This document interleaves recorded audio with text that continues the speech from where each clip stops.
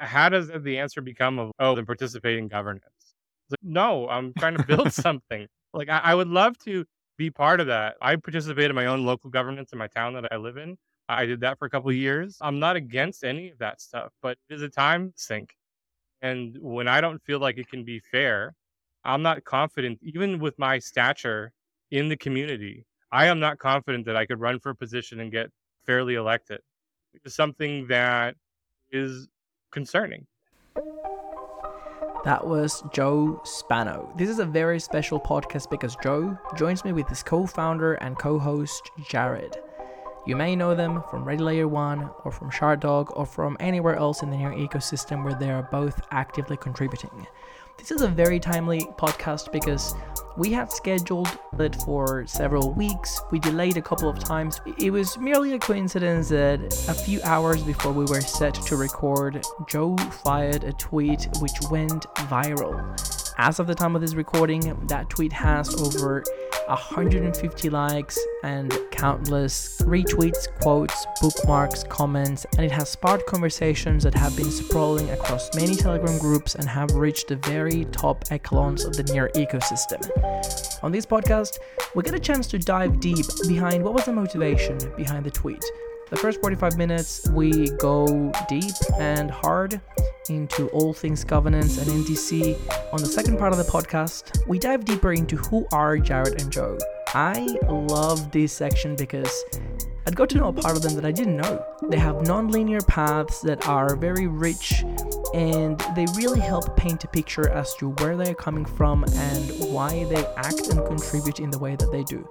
About 1 hour and 30 minutes in, Jared had to leave us to catch an international flight, and the remainder of the podcast gets more forward-looking, and we actually end up in a positive tune. Without further ado, I'll let you enjoy this wild and wide-ranging conversation with Jared and Joe. Enjoy. Joe's viral tweet. Joe, Yeah. how many? That's organic on a weekend. I'm like, geez. In the Near It was space? Saturday morning. I dropped it. Yeah. There's several things that stand out. First one is that it's a very long tweet. Super long. It's like an essay. It's like a blog post. It's like a blog post. It is. So totally. clearly it hits a soft spot or it hits a vein. I don't know what the saying is. And then people click show more and then they keep reading. And then they like, retweet, bookmark, and Yeah. comment. It's got a little bit of everything. Why don't you summarize it for us? Jared and I have been talking back and forth for a while now about different funding, and Jared's participating in the marketing DAO, and we just talking about grants and everything else. And I've been, I would say, was active in lurking in the different NDC forums. Sometimes joining conversations, sometimes not. I finally hit my limit on Friday where I just had enough of hearing about all these different grants that were being put forward to both the marketing DAO as well as to the NDC. And just felt like my entire Telegram was full of NDC stuff. It was nonstop that. It made me really reflect on not just what we're doing trying to build Shardog and what we do with Ready Layer 1, but also how many other projects that I know that we've spoken to, that we know of, both personally and professionally, who probably feel marginalized because all of the oxygen is being sucked in by the NDC. I wrote something and I slept on it. I was like, no, I'm dropping it. I needed to get it out. I don't think it's overly inflammatory. I felt like it was very honest, and I was trying not to be hyperbolic in any way. I just really wanted to voice how we feel as builders and my frustration with the ecosystem. And clearly, there's a lot of people who feel very similar. And I think it was probably a long time coming that something needed to start to get the conversation going. And here we are. Yeah. I have to say, I was going to say this even before I read your post. I am just incredibly grateful that I have the two of you in the ecosystem and I can count you as close friends. Honestly, I think that without those close friends, and there aren't that many, I would probably not be on Near by now. Every startup is very hard. Sure. Decentralized startup, it's harder because the reality is every time that you're getting fucked over, it's literally just you. There's no team, there's no co-founder, there's nothing. Like I said, you have each other, which is cute. But yeah, it's those friendships and I'd say like alliances that you make along the way. I'm incredibly grateful that we formed that early independent media partnership. Totally. The second thing Absolutely. that I like is that you finally spoke out. See, I was thinking about Yeah. there is a book that I read in 2016 while I was working as a lawyer in Sydney. This is me trying to find an avenue to train. I think it's called something like The Anatomy of Scientific Revolutions. And I loved it because it's very much about innovation, but in Mhm. that context of the big scientific breakthroughs. It looks at things such as density, like the amount of people living in a concentrated space. Big cities have high open mindedness, enough diversity, so everyone brings a different point of view to have those spaces to experiment. There's many lessons that I've drawn from that when I look at the startup ecosystem and crypto specifically. That's why I travel so much. That awareness that you may be in a place that may not be as conducive. So I was trying to think of the anatomy of governance in general, not to call it a builder's revolution. And you can probably draw some anatomies here of like more recent phenomena. There's always someone that goes first. Maybe they are a bit more hyperbolic because they feel like they're raising the alarm and they need to get some attention. Yeah. And they always get crucified. You know, Sure. you could be like an Alex Jones or like a Joe Rogan. But usually they say something that if you take away the character, it starts to resonate with more people. And then there are conversations happening in private. Nobody wants to say it publicly, but you start saying it in private, but not even with conviction. You're like, hey, have you heard what this guy said? Isn't that interesting? Yeah. And then there's more conviction privately. And then I guess eventually you have, let's call them more moderate people that come to the table not because they want to be in yet another political struggle, but because they just want to say, hey, this is where we stand. Like, Yep. it's pretty much validation of that broader milieu of people. I don't want to see myself as a martyr, but everything you say resonates very strongly with me. It's been captured on the podcast for at least a year. Sure. I'm pretty much walking away from the NDC by now because, yeah, I'm that guy. I was gonna say it's interesting because Joe is not a hyperbolic guy. So when he sent that, I was like, whoa. Like when Joe says something, it's thoughtful. Like I fire stuff all the time. Like we always joke, like I'll be canceled eventually, but Joe doesn't. He's thoughtful. And you can tell by the way you wrote that, Joe. It was really well done. And it was very like, because it wasn't hyperbolic, I think it resonated so well. Because what happens when a chain's main product becomes a governance project? It's pretty wild. We're watching it happen. You get a chain of admins. Like suddenly everybody's an admin. Like because maybe I like to dive into grants and like being part of the advisor. I've been deep in grants. Beautiful thing about grants is like, if you can understand the structure, you can start to really see what everybody's doing by how the grants are. You dive into grants, it starts getting pretty interesting. Suddenly it's, oh, it's 200 grand a month, but it's mostly admin. And it's, whoa, what happened? This chain used to be the one of like builders. I don't know. What you said, AB, really also was part of my consideration too. I think people like yourself have been very vocal for a while. And for whatever reason, I think it definitely inspired some, maybe put off others, probably gave you a lot of heartburn and headaches and everything else.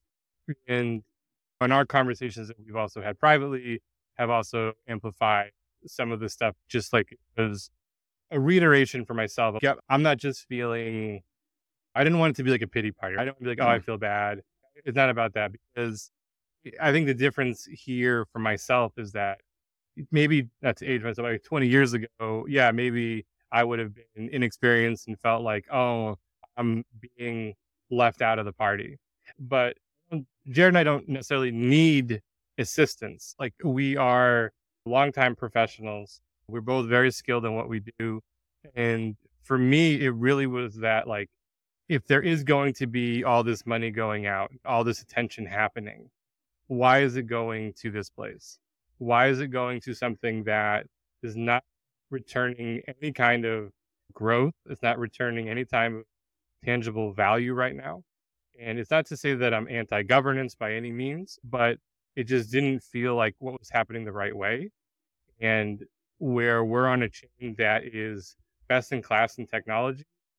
And I feel it's not just me, that like a lot of builders feel like we are second class citizens to this now governance project.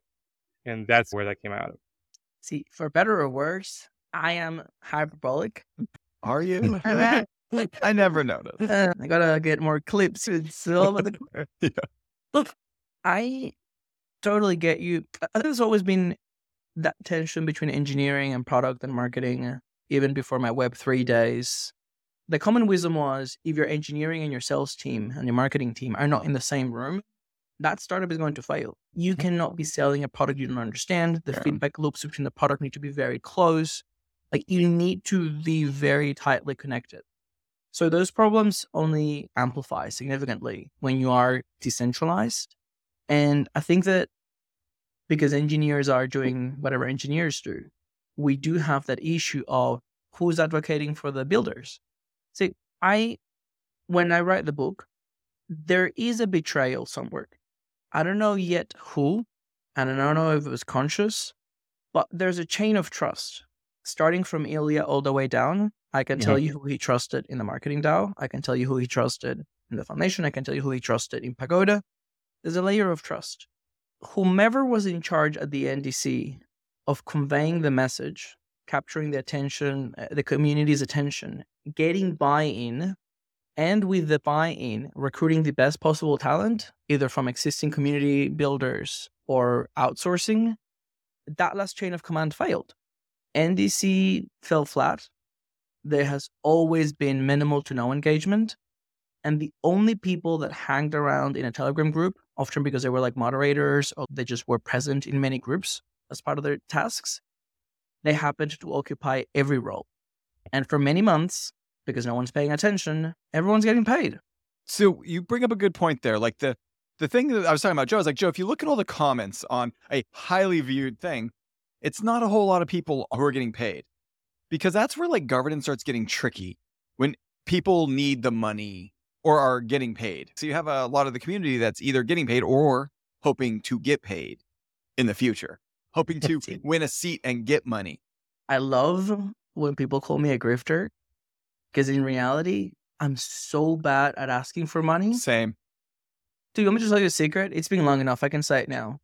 In the last 3 months of the Eric era at the foundation, I got offered $15,000 per month to do some bullshit global onboarding UX research. I'm not going to say I didn't do the work, because I worked on it and I had meetings with everyone at the foundation and Pagoda, and I got pulled in with analytics teams and Ilya was there. I never invoiced them because the project was a clusterfuck. Yeah. And to me, out of self-respect, clearly over my head, like I wasn't the best person for the job. Eventually, 6 months later, they hired a product manager. I left at least $30,000 on the table. Yeah. He leaves the foundation. I asked somebody who was still there 3 months later in March because I was literally broke. And they were like, yeah, it's probably not going to happen now. Same shit. You remember the podcast that we recorded that I asked you not to publish? Yeah. It still sits on a hard drive. I asked you not to publish it, ironically, because at the time, it seemed like I was going to go for a role at the NDC. I stepped back because I wasn't really doing much. I didn't have the time. There wasn't really that much to do, to be honest. The person who took it, who literally just stayed around in the chats, who I don't have any evidence that they've done much, they've also been getting paid $4,500 for all these months. Yeah, it's been a very... Whether you do work or you don't. Yeah. Marketing DAO. I stepped down 2 months ago. Now they're getting $4,000 a month. I've left $8,000 on the table, and I can tell you that I am still doing more for the marketing DAO while not sitting there than half the council members. My first month, I miss you, ABB. I was like excited that you were going to be part of it. I'm learning the ropes, learning that world as an advisor. To me, it was, perfectly honest, it was a forcing function. I thought that me stepping down and the community reaction, which was not unlike the reaction to Joe's tweet, I thought that people were going to say, hey, we're losing talent. We don't have any trust or any hope for the future of this DAO without the core contributors. We must do something. Sadly, it proved the complete opposite. It proved that once you get a seat, it is literally impossible to remove you. Yeah. That you can tell people to go fuck themselves quietly because you literally don't show up in any Twitter conversation, in any governance. I shouldn't be complaining because one of my proposals are in this batch. The last batch of proposals for the marketing DAO were approved without any marketing DAO console input. Right. Elliot just went in and said yes and no. And these people are still getting paid $4,000 a month. Side note, your videos are great. Whatever you're doing lately. Okay. So if I was going to try to I try to think of the other end, because I do think that there needs to be governance on L1s. I think that's going to be the taker down of chains. The tech is there, but I think the governance across a lot of chains, like if you go into other L1s and L2s and some other, it's not great. Not even attempted. Most of it's just like super centralized. So something like this needs to be done, which I think it's like the concept is there. How or who makes it like a actual positive? Because if you just get like a bunch of people doing admin work all the time, yeah, right now they're not like it's what, a couple $100,000 a month, 200 grand a month going in. But what happens when it gets real? Or I mean, I don't even know all the numbers. I just see some of the grants. Like I don't know how big it is. There's a couple of challenges there. The first one is this is a very British concept. We've got it in Australia. I learned it in law school. I don't know how well it translates to other cultures, but the ones that it doesn't translate to, you can probably see how fucked up they are. It's called ministerial responsibility. You are ultimately responsible for everything that happens under your control. Yeah. Whether you got briefed or you didn't, whether somebody fucked the secretary and took the money, you are ultimately in control. If you allowed it to happen, you must take charge and fix things up, or you have to go. Sure. Because if you were not able to stop it, and you're not able to stop it going forward, you're not fit for leading. What we have right now, it's a complete abdication of leadership, where we just say the word community every time somebody points out you're not doing any work, and you keep getting money from the community treasury. That is a joke. And that's putting the centralization in very bad lenses, and that's why probably people keep going back to Web 2, because nobody can or is willing to work in those conditions unless you are the grifter. Oh, right.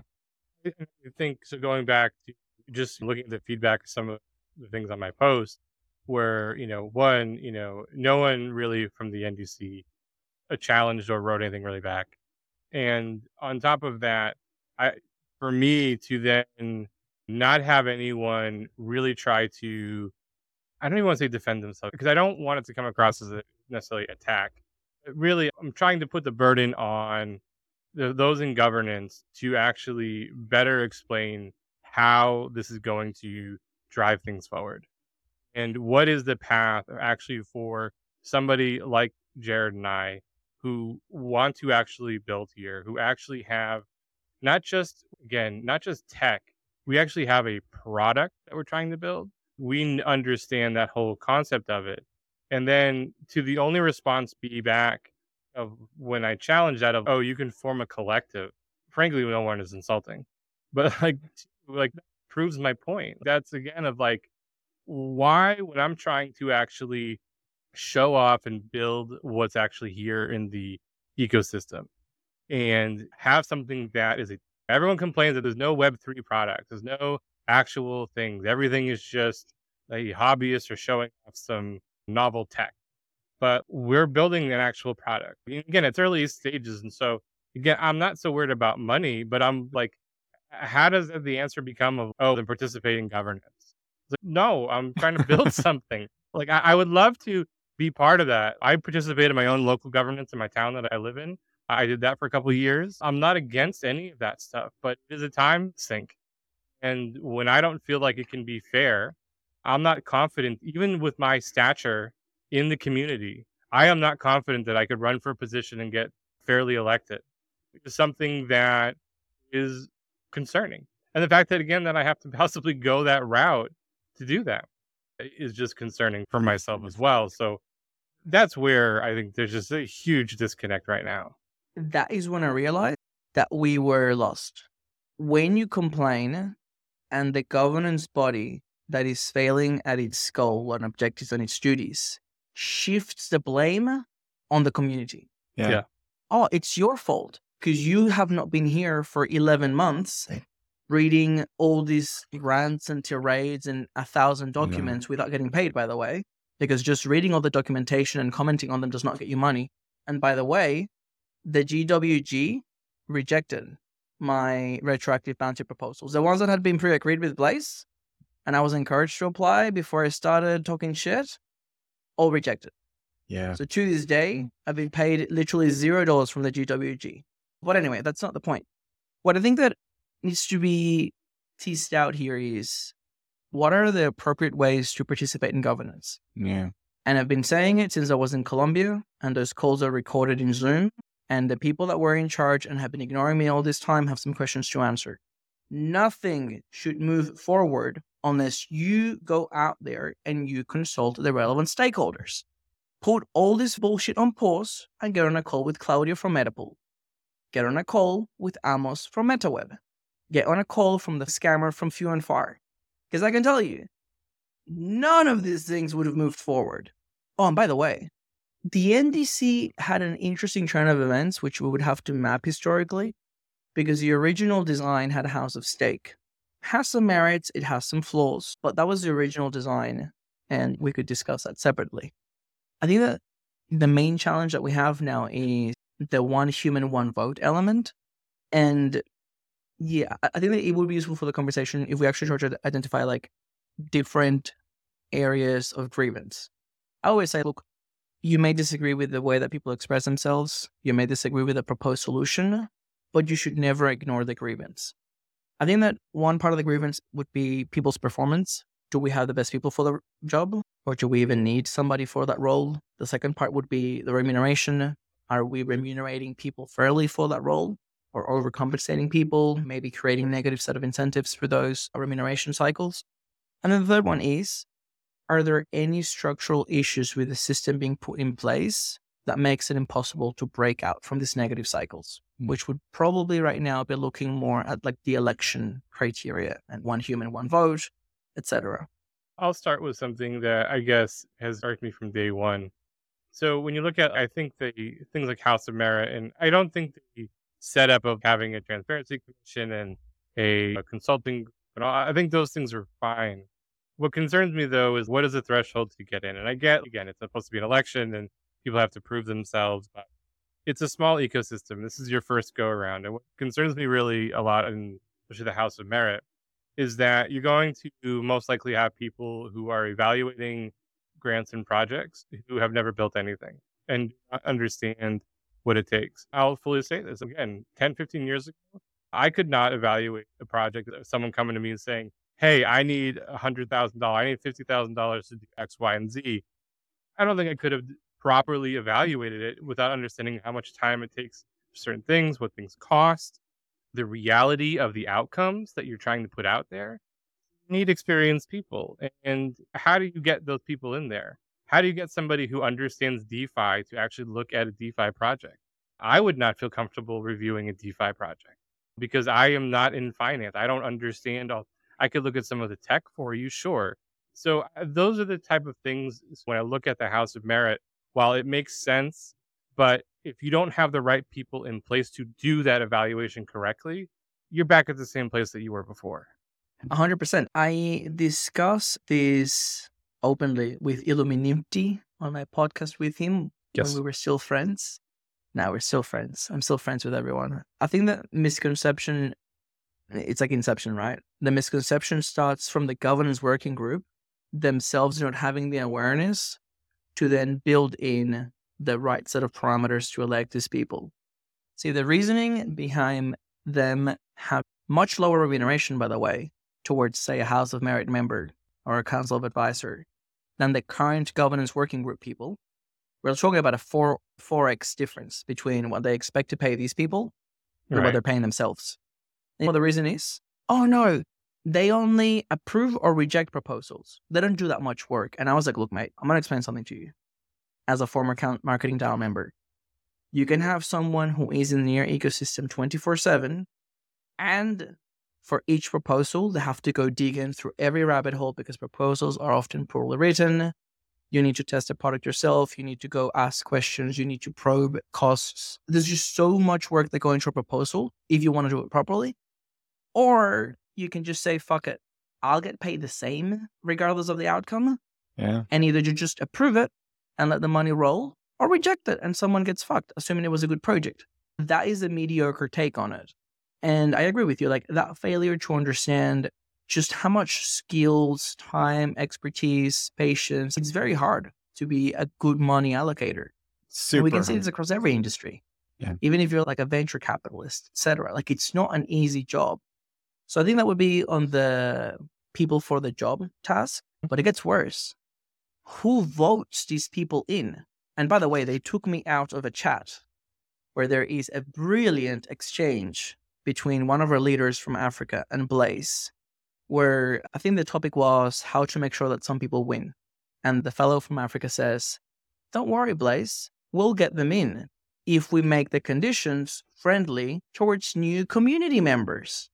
And then Blaze says, that's right, friend. Old community members can sit in the sidelines and bitch and moan, and we'll just steam ahead with the new community members. Who are these community members? I'm 24/7 in the community. I can tell you it's getting smaller. Yeah. I think that's where the frustration comes in. It's not that there's not money available now for some things, because everything can be deferred to V1. Is it the circumstances going into the election that will enable V1 are so dubious? Yeah. I always tell Joe will probably succeed with Shard Dog in spite, not because of governance. There's no way to... Okay, so let's take a step back real quick. I look at it like, okay, it's turned into like UBI.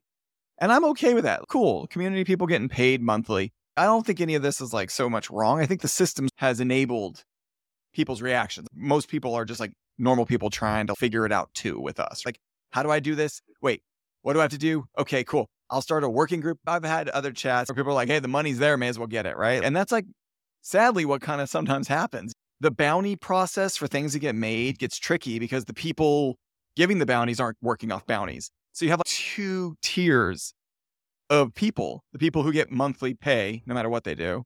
And then the people who have to get bounties that are like net 45, net 60 payouts, which is wild. So that construct right there breeds, and like, it's all game theory. You put those 2 there and you take incentives. Incentives are going to drive people's actions because we're all just like trying to figure it out at the end of the day. Some of these people need this money for a lot of different reasons. Like, I feel like if the NDC was like, hey, listen, we are going to fund people who make toys, suddenly and Nier would have 500 toy makers because that's just how like incentives work. Horrible example, I apologize, but try to think of a super broad one. Christmas is coming. Christmas Maybe is coming. we'll actually find product market fit that way. Yeah. Sorry, that was my little rant. I go back to, again, for myself, thinking about all of this is really, you're trying to form a new kind of government, and to continually think about more of the act doing governance versus what you are actually doing is continuing to be the hang up, I think, for most people in the community, where I almost, again, I don't know what the right actual answer is, but at this point, I almost would rather have had a handful of people appointed to essentially run V1 on their own in a certain manner, and not just develop some guidelines like what the government working group did, but really actually get the ball rolling and see how that works. Because what's happening now is this experiment at the same time of governance, of like fair voting, which I almost think is its whole own separate thing. Like you just brought up, okay, we're going to bring in new community members to actually make sure we can get the vote through. It's okay, so is this an experiment voting? And if you wanted these particular people, like, why are we structuring like this? Why the dog and pony show just to get to a particular outcome?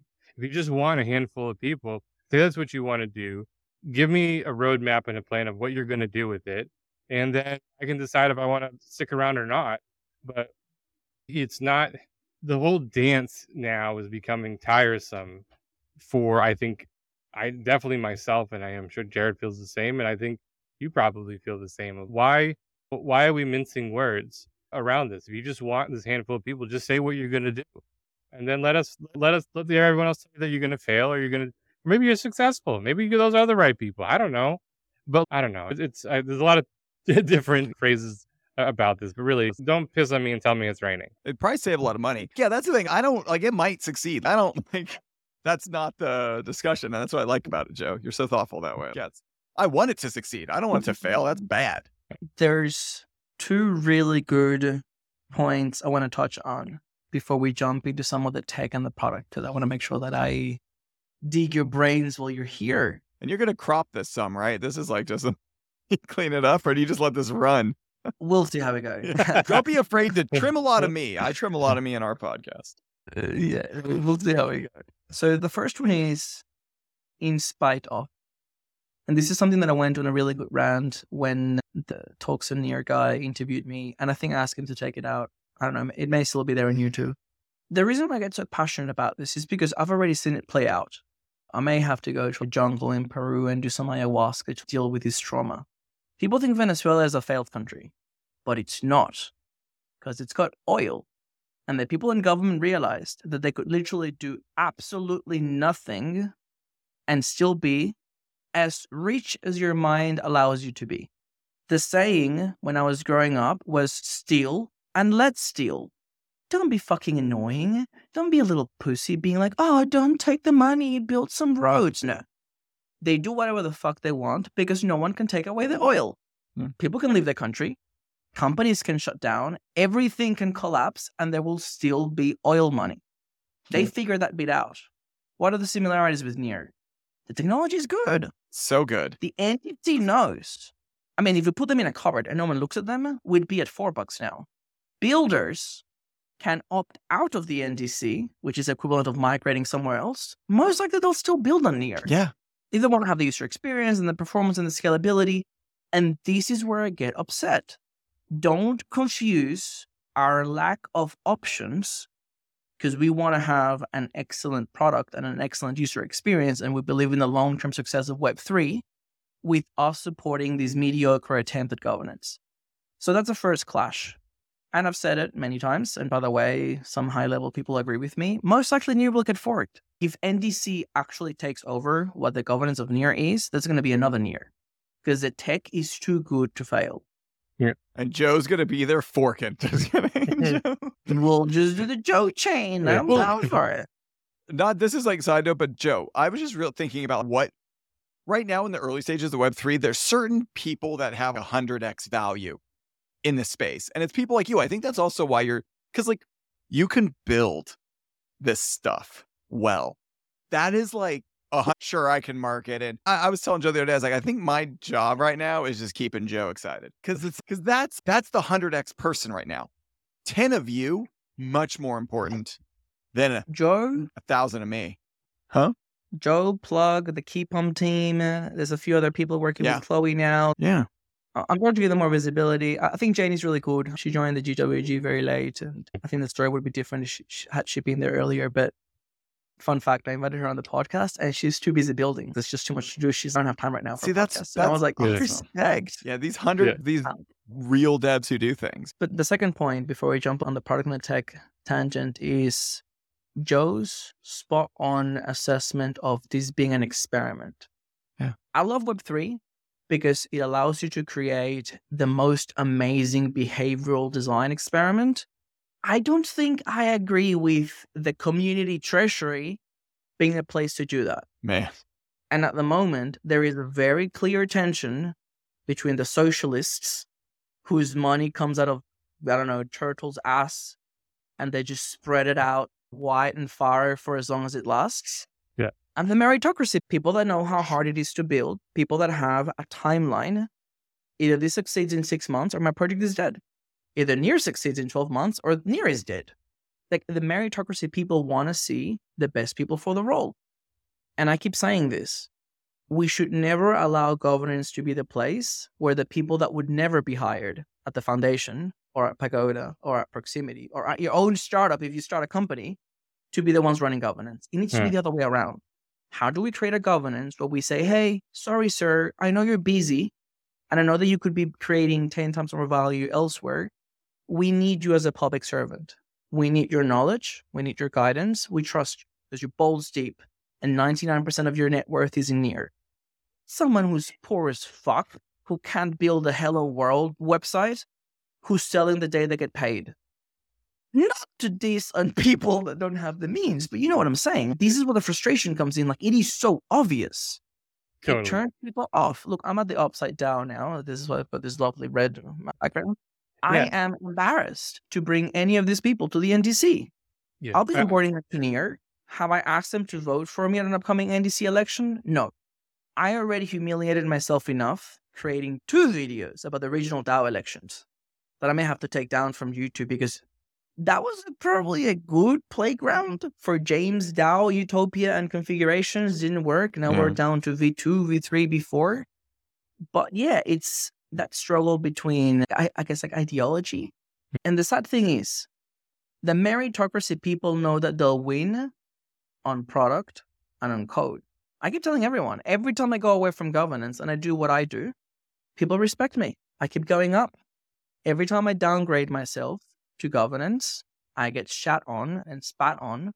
Why? Because the socialists are the masters of playing with words and of creating the reality that they manifest to the universe. You're never going to win that game. Never. So many copy pastas. I'm forced to believe that the only way to save the NDC is to let it die. Lack of engagement is an indictment on the NDC. Now they're trying to shame us and to force us. And if it fails, it's our fault. That's what I find unacceptable. It's so tricky to me because building a product is a completely different mindset than governance. And here's the two ways I see it differently. When you're building a product, Joe and I's goal is, okay, how can we make every person that uses a ShardDog link have the best experience? Every week, we're trying to iterate a better experience for the user, making it better for the externally. Governance is about building moats. It's about working because your product is the governance. You are your own product. So the whole goal is every action is about mitigating risk from you losing that monthly UBI, right? So every decision is, thank you so much for your copy pasta, insert different name, insert different company. We appreciate you. Here's what we've got for you. We'll talk to you in 3 weeks. Boom, another month of UBI. It's about building moats and distance between losing your seat. And so that's like what's hard. I think, as you were saying, like, how do we get a governance of builders? I don't know, because it's such a different focus in my mind. It is. Look, one of the things too, for myself as one of the people who is a builder and would be willing to participate in governance in the right situation, it does come down to, though, I think, two parts. One is actually feeling valued. I don't feel like people can say, oh, you guys are doing so much and we love ShardDog and we love RLO 1 and whatever else. That's nice, but the actions speak louder. It does not feel, and part of my post was that it does not feel, besides the community members who do use us and do what we're doing, it does not feel from both the foundation level and NDC that there is any real appreciation for what we're trying to do. And so that is part of my frustration. And sometimes you just want to feel a little love. Like, I just pat me on the back a little bit, say, attaboy, but just that's motivating in itself. But on top of that, I think you're spot on with the meritocracy piece. And you're talking about your background growing up in Venezuela.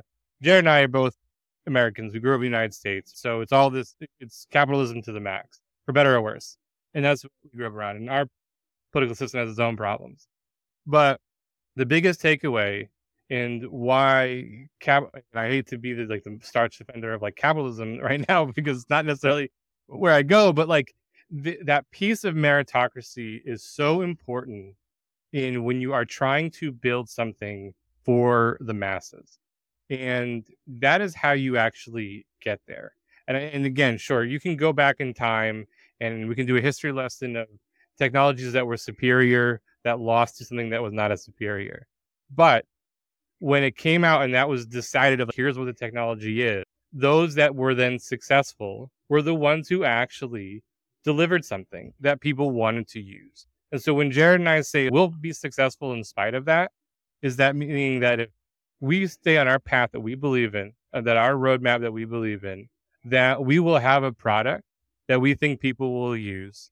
And I'll be able to go out and Jared and I can go do our own dog and pony show, and go raise money outside of it and build something and never have Near's name anywhere on it. We could just say, yeah, our tech stack, just like I use AWS in the past on Web 2, yeah, my tech stack might be Near, but that's it. And I don't want to be that person. I don't want it to be like that because that's not why I went into Web 3. I went into Web 3 because I believe in the open web. But the attitude of what's coming out of governance and some of the apathy that comes from the top and other places starts to make you feel like, okay, then maybe this is AWS and I'm just going to build on top of it. And then if we're successful, if someone asks, I'll say, yeah, sure, I built it on top of that, but it will be irrelevant because I can build ShardDog without you ever using a Near username. right? Like that's because that's account abstraction. Like the beauty of how good this tech is, I can also hide that you're actually using it. So it's for me, we're not raising money right now. We're not just looking for money. So that post was not about. So some people commented, "Oh, if you want a grand," that's not what we're talking about. Sometimes it's really just about, hey, partner with us. Hey, come talk to us about what we are actually seeing. Come get in our ear and let me tell you what my experience is. Or hey, say, hey, how can we help Shard Dog get more visibility? How do we help Ready Layer One? How do we help Wild User Interviews get out there? Because right now, the three of us are contributing a ton of content. We're putting out an actual, again, product. So for me, it's like, where is the reciprocation of, hey, we see what you're doing. Let us help you with that. Non-financially, just let me help you do that. I recently got a dog treat. I felt honored to some extent. I got invited to a Telegram chat for OGs, where now I have the honor and the privilege to help the foundation find sponsors for NearCon. Yeah, I'll be raising 1.5 million for NearCon for free. There you go. I'll pose it as a question before I go on a horrific rant. Does Near have a branding problem, a reputation problem, specifically when it comes to builders? If you go to a conference and you say, I'm building on Near or I work on Near. So I went to a meetup in New York, and it was some successful builders in Web3. People who just raise money, like pretty heavy on ETH. They all were talking about ETH and Solana. But whenever I said Near, they all said basically the same thing. All of them said, were like, man, that chain has really good tech, and we just don't know why it didn't take off. And that was it. They didn't like further, and I like spun a little bit more. I talked a little bit more. But all of them were like, yeah. Like one guy was just like, man, that tech is just so good. What happened? I don't know. This is hard. There's over 100 L1s. I'm sure a lot of them have good tech. I don't know. It's one of the things where I would say there is an actual branding problem, because it is not, one, I think it's not clear how much different and how good the tech really is. And I know that's sometimes hard to convey, but that is where I think highlighting different projects across the ecosystem that are leveraging it in different ways and putting them out in the forefront is what helps with some of it. Secondarily, I think this is a little bit of a problem to some degree across all chains, where it is not just solely in Near. Funny enough, like I had shared with Jared earlier, some people on Solana were complaining something similar of, hey, we've done all of this for the ecosystem. Why is the Solana Foundation not giving us our due and our props? And again, they weren't asking for money. They were just asking for some appreciation and something like that. I do think that's a larger thing too, of a disconnect between foundations and builders, period. Near, though, I think is more exaggerated right now because of the governance piece of it. Because that is where it really gets sideways. I haven't been to a lot of conferences lately, but just in different conversations, whether it's in public or online, the question comes up is, what is this governance thing that's going on? What is that about? And then you're like, you try to explain what's happening with that versus, hey, let me try to pitch you on why I think this is the best place to build. And you were there. How about that spaces we had a month ago now, or maybe, about a little less, when Ilya jumped on, right? And we went on about like how all these different things. And it had been right after we had launched Shard Dog Social. And I rattled off like 10 different reasons why building on the boss was important and better. How does somebody not take that and do something with that? Besides Jared and I. Sick, right? It really is when you dig in. It's wild. I've even pitched it to VCs. I've gone to VCs. VCs have asked me questions of what's it like building on the boss? And I'm basically pitching it. And they're like, wow, I didn't realize, because again, because of my background as a professional in Web 2, as a software architect, I broke it down as ROI, broke it down as cost. I broke down all these different pieces. That's not anywhere to be seen in the Near documentation. I have not seen promotions around that. I have not seen marketing around any of that stuff. It's I don't know what their private pitches are to these apps that are coming in from the outside in their business development. I know business development has picked up a bit. I don't know what that privately pitch looks like. But come on, it's like we're giving you softballs here. It's like you have community members who have done it. I can show you the work. Here it is. I've built this, and I'm giving you the softball, and it's, no one wants to take it.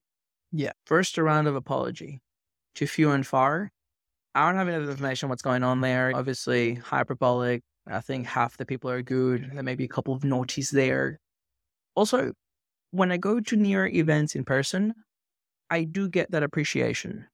Like, people know your name. I've been invited to the new foundation private dinners, VIP passes at the conferences. If we could replicate Yeah. the energy and the presence and the camaraderie that we have at conferences around the world, once again, we'd be 10 times bigger. And this is where I'm saying that the community has been failing for basically forever now. And this is really weird place now where the foundation is actually really, if you remember exactly 1 year ago, foundation was doing horribly. I guess it was like the first 6 months of Marique, a lot of turnover. The CMO had just been hired. There's a community movement for creating our own marketing campaign for NearCon. Near is Now movement begins. We start having our own Twitter holds. Fast forward 1 year, I think the foundation is actually doing really well. Town halls are back. We're getting a lot of Web 2.5 deals. By the way, Alpha, we're actually moving away from Web 2.5 now. I think they've just hit the quota of like big hedge flagship deals, whatever the fuck they call it. And now those just have to come online. Now they're shifting gears to developers. Like, going forward is all developers. And that has to, by default, be community. Yep. They want 750 They're 100x more power. Like, seriously, that's smart. They're 100x more important right now. But my point is, if the foundation got their shit together in the last 12 months, and they're single-handedly doing everything, they're doing the conferences, the big ones, they're doing the boss bounties, they're doing the Web 2.5 partnerships, now they're going to be doing developers. Why are we blowing $2 million in the NDC, which is giving us all this reputational damage, and attracting or empowering what some people may describe, not me, but some people may describe as parasites? Yep.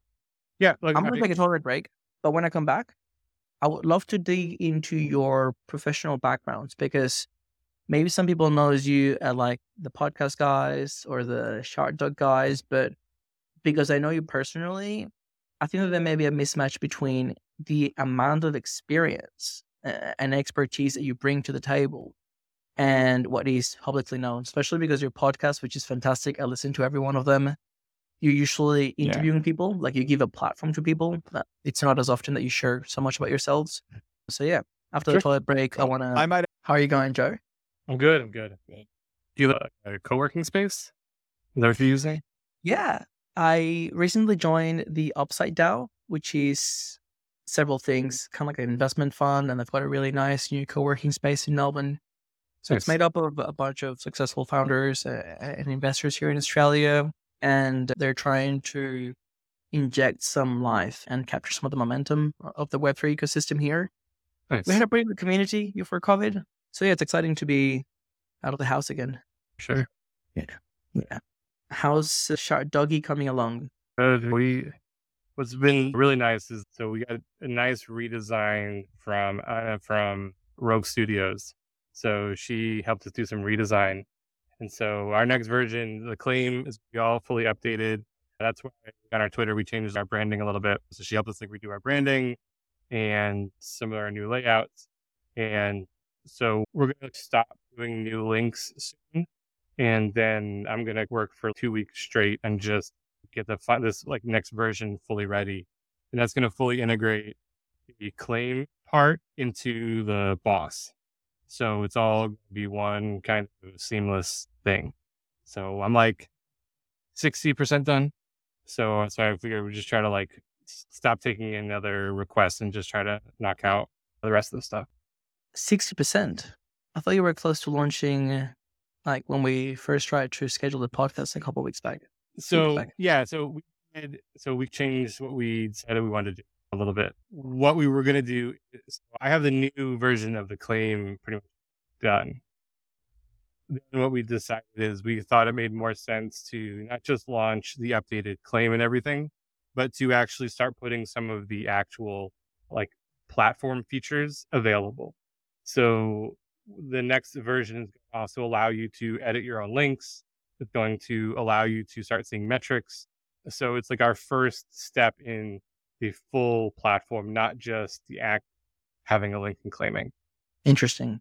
Well, if I had to give you the very, what's the word, cliche startup advice, it's better to ship and ship often. It's never going to be perfect, No. but I think that just putting things in people's hands would be the sooner the better. I'm mostly advocating for me here. I want to get Sure. better access or something. I really have to give you as much feedback and recognition as you can. If I could expand my hand across the Pacific Ocean, I would tap you in the back. And I think that Shardock started my perception as an interesting experiment to build on top of KeyPalm.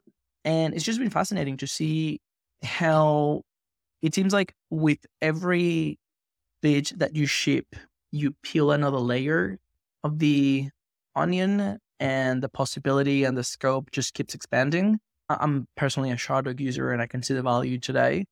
Those are the parts I get the most excited about. Things that you can use today and get value today, but that continue to get better over time. Joe and I talk about what our roadmap that we don't share our roadmap with everybody, but the things that I'm seeing down the road are like, it just makes so much sense to me. And I'm like, I think it's going to make sense to other people. I don't know. I'm digging it. Like, I'm just liking where it's going. And Joe comes back. He'll like go dark for a day. And I'm like, uh-oh. Then he comes back. He's like, boom. And I'm like, what did you just build? And he's just like, I can do this now. And I'm like, geez, so cool. Yeah. And you're right. You're so maybe like that is how we started. It was, can we leverage KeyPalm in an interesting way? Nobody was really using KeyPalm. KeyPalm's so dope. And we were the first probably major user of it.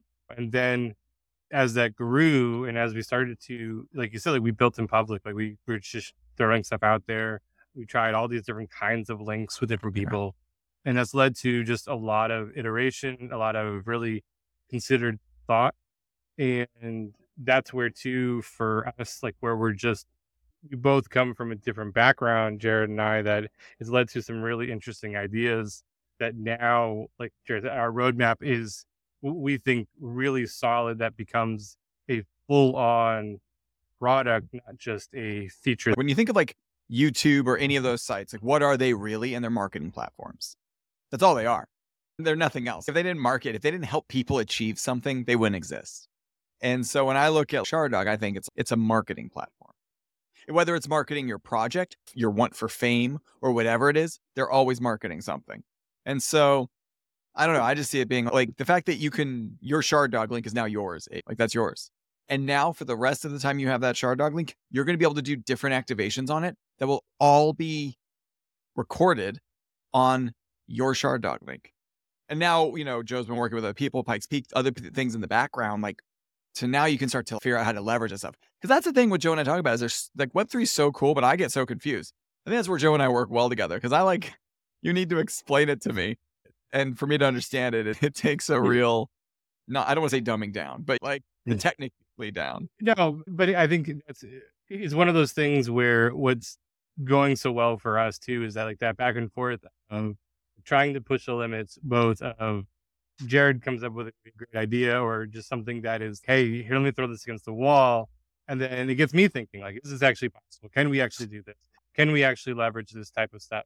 And when you come in it with the approach of we're choosing to build on Web3, not just because we have time and money invested into Near, we believe that this product best sits in the open web.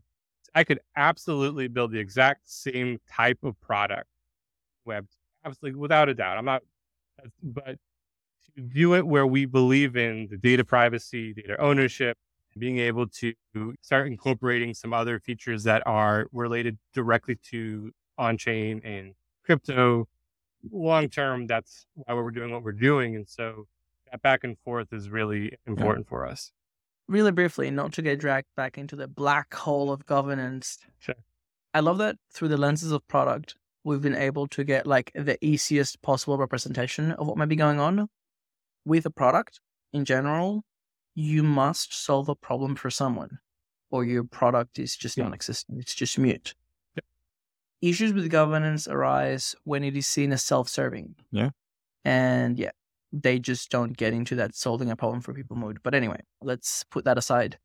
I want to further break down Shardock as a product. But beforehand, I want to get a better image of who are Jared and Joe. These two old dudes with a podcast. Like, What makes Yeah. you two different from the two fellows down the street buying Nothing. coffee? Who wants to go Joe, first? you go first. Yours is a I think so first of all, Jared and I met in college. So we met at the end of freshman year in college. And I would say pretty quickly we became good friends. And it just took off from there. And one of the things that we always valued with each other is that we could both always be super candid, but we both just wanted to have fun. We were just like hanging out. We never took a lot too serious. No way. Especially in our younger Yeah. years. And that's one of the things where I think where people say, like, why is this working? Is that, like, we are really very good friends. We've been talking every day for years now. Even when we've gone through stretches where when I've had kids and he's had kids, it's just, you don't always stay in great touch all the time. We haven't seen each other in person a lot, but we've been talking constantly. So that friendship has really been a big aspect of that. And I don't know how deep you want to go, but there's a lot there from college and all the way on that led to, I think, where we both are today. What did you both study in college? I was an arts major, Go ahead. theater tech, and mathematics. Yeah, and actually, I'm a psych background. I'm not computer science. So my bachelor's is in psychology. I have a master's in mental health and behavioral medicine. And I almost finished my PhD. I did everything except the dissertation in health psychology. And so that's a whole other weird story. But yeah, I am not a Joe's an trained computer science overachiever. If it's not too late, you could probably still write your dissertation on the mental health problems of people. That's gonna be amazing. Decentralized governance. Yeah. Yeah, I think that was unfortunately passed for me. Fascinating. So with those, let's call them like broad majors, Jared, how do you make your way from an arts major into marketing? Real broad joke. In professionally? my 20s, I was on the West Coast in Los Angeles, did a lot of production work out there. Anything I could get. A lot of different jobs, did a lot in commercials and stuff like that. Like doing production. Anything from working my way from PA to coordinating all the way to doing set stuff. That was cool. Is this whole movies, like TV, commercial, like big theater, commercials for like anything? agencies. So I'd go in and be like, I'd do grunt work basically. I was in my young 20s. It wasn't beautiful stuff. It was really hard work, long hours. I had a truck, and so everybody always wanted to hire the guy at the truck. Then I started getting into filming things a lot, and then it just took off. I think people started hiring people. The one thing I have, and Joe can probably, I got the hustle, I got the grind, right? I'm like, let's get something going. So then I just started filming things and getting hired to film things, and I ran a production company for a little bit, which was like really fun, and I got some clients, did that, and then I started building studios for a hedge fund type company. It's super random. So I built a video studio for them and ran it for a year. And then through that, then I moved to LA? New York. Now I'm in New York at this point. And then got another gig building another studio and running like a video team in a marketing department. I was like, sure, I'll do it. I didn't care. Like I wasn't like aiming for it. Then over 5 years of doing that, I got really into, this is how a marketing system works. Then the last job I've had for almost 4 years has just been hardcore content marketing for a tech company and working with a team that just is top notch. So that's taught me everything. So that's where I am now. Broad stroke, not getting too granular. That's amazing. So just really briefly to give people a little bit of extra context, when you say a tech company, what size company we're talking about and what channels, content do you It's cover like a normally? SaaS kind of product-based company, $2 billion size company, marketing team of 100 plus. They do great, super great, visionary leaders. It is interesting because it doesn't parallel exactly to what Near is, but there's some similarities. Like I understand what like a marketing team working with a sales team, with the biz dev team, and how that all works together with a product team. That they're all the same pieces are in the same place. You know what I mean? Similar. Amazing. Joe, how did you make your way from mental health, almost at a PhD level, to computer science? Going back a little bit, I've always been heavily into programming and computers. My father owned a hardware company, like a local, before the Best Buys and Geek Squads of the world. My father ran a private did networking and hardware repair and all that stuff in the 80s and 90s. And so I'd always been around it. Always really found that interesting. I had a computer in my room when I was like 3, just because of my dad. And then how old are you? But I'm going to have to say that was like a very early adopter, wasn't it? Let's put it this way. It was in the 80s. Yeah. Yeah. So from there, I always was really interested in high school. So growing up, you could probably figure out my age, but I grew up in hit high school in the late 90s, beginning of the tech boom, beginning of the internet, the public internet. And I started building websites, all of that stuff. I started learning some programming languages. I got in trouble for hacking AOL at one point. I so I was really into that kind of like just trying to find like those backdoor tools that probably most people who were around at that time had. Wait. Did you hack AOL like the company No, so they used to have all these different tools back then that were like would give you like Joe, access I'm to just other jumping people's in here. Is accounts. this stuff we should be And- talking about? You're over here talking. You're like, and they came to my Yeah. house. I threw my No, computers it's in a fine. tub. No, it wasn't like that. No. Nations for free. I was young. I probably wasn't even in high school yet, and because this was before the commercial internet. And yeah, I was like playing around with those tools. I had taken over like my neighbor's account, just trying things, and like AOL called my house, and we're just like, so that was the whole thing. But I just was always very interested in it. I got into psychology because I was a little bit burned out from computers in high school. I didn't want to do what my dad did. I couldn't imagine doing all of that all the time. And software felt separated. Like I was too young to go to the Valley or anything like that. And so it just felt a ways away. I was very interested in psychology. I went to do that. And then I went to get my master's degree because I wanted to do sports psychology specifically and work on performance enhancing for athletes and just all high level type of performers, working with like executives and things like that. And I was lucky enough to train under some really great people at Boston University here. And from there, I actually started my own practice. And I had a whole network. I was working at some tennis academies, and I worked at an ice skating rink and just a couple different things. I was doing okay with that. And I was teaching at the college level as well. And then the crash of 2008, 2009 happened. And that blew out my business completely. I lost almost 60, 70% of my business within 3 months. People just closed their doors just from bad loans and everything else.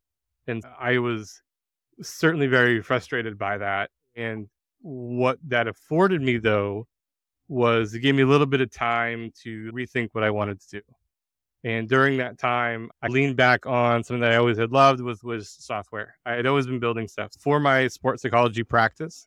I had built a mobile app. This was like right early days of the iPhone. We had a mobile app for it. I remember that mobile app. I built a remember that. website. I sent you a picture of that thing the other day. Yeah. I was going to make it an NFT. Yeah. I had all that stuff. I had built a website that worked on like some video stuff. Jared and I then also did a project in Do you remember 2006 that? pre-YouTube. Oh, great.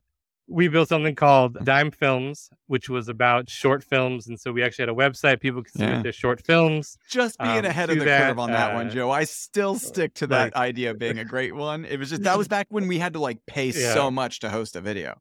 It was Horrible crazy. metrics. I mean, you do your own encoding.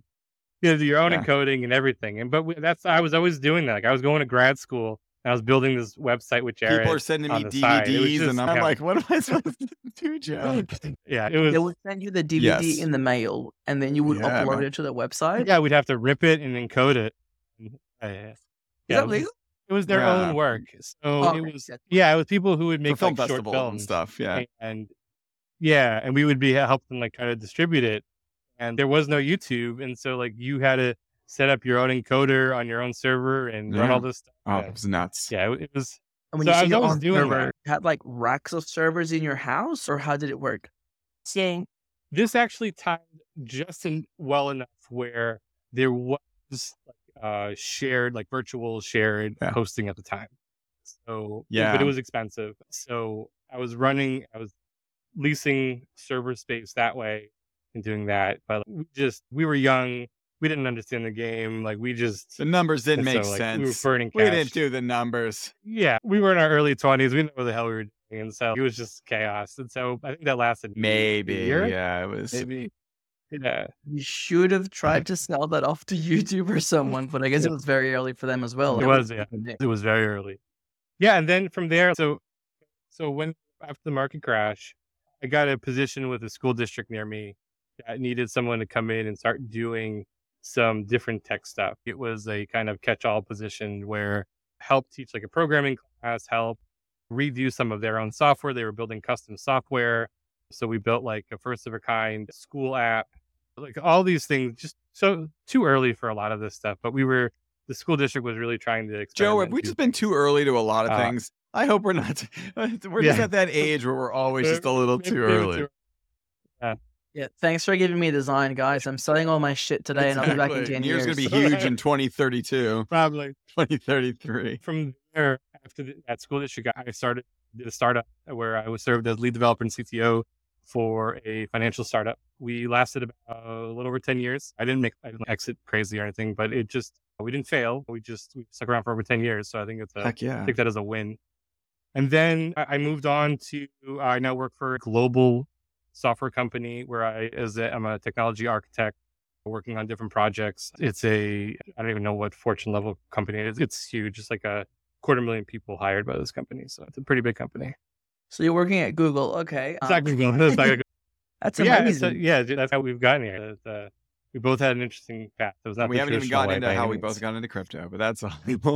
I know. I was going to say, I've got so many questions about this current stage of life, but I just need to know how the current road leads into crypto. Like, why crypto? I don't know how much I want to say here. I like. Yeah, well, I'll give my first piece Right. of, just like probably a million other people in the space. Like I was dabbling and tried out Bitcoin early on, but never really had that much. And I was in the thing of, there's no way this to take off. I couldn't see how like any government would allow this to happen at the time. I was like, this is ridiculous. And foolishly, whatever, I think you just let it go. Then probably 7 years ago or so, as I got older, as I got to learn more about the world, as I traveled more and everything else, I think I understood the issues with financial stuff and money differently. And my interest in the possibilities, something like crypto, became much more interesting to me. I understood, this is actually potentially very meaningful, more so than just I can speculate. So that led to that. And then I've always really appreciated the open web. Again, this is where the age comes in, right? I remember the Wild West days of the early internet. It was very exciting. Like I wish I was a little bit older, maybe, where I could have capitalized on some of that.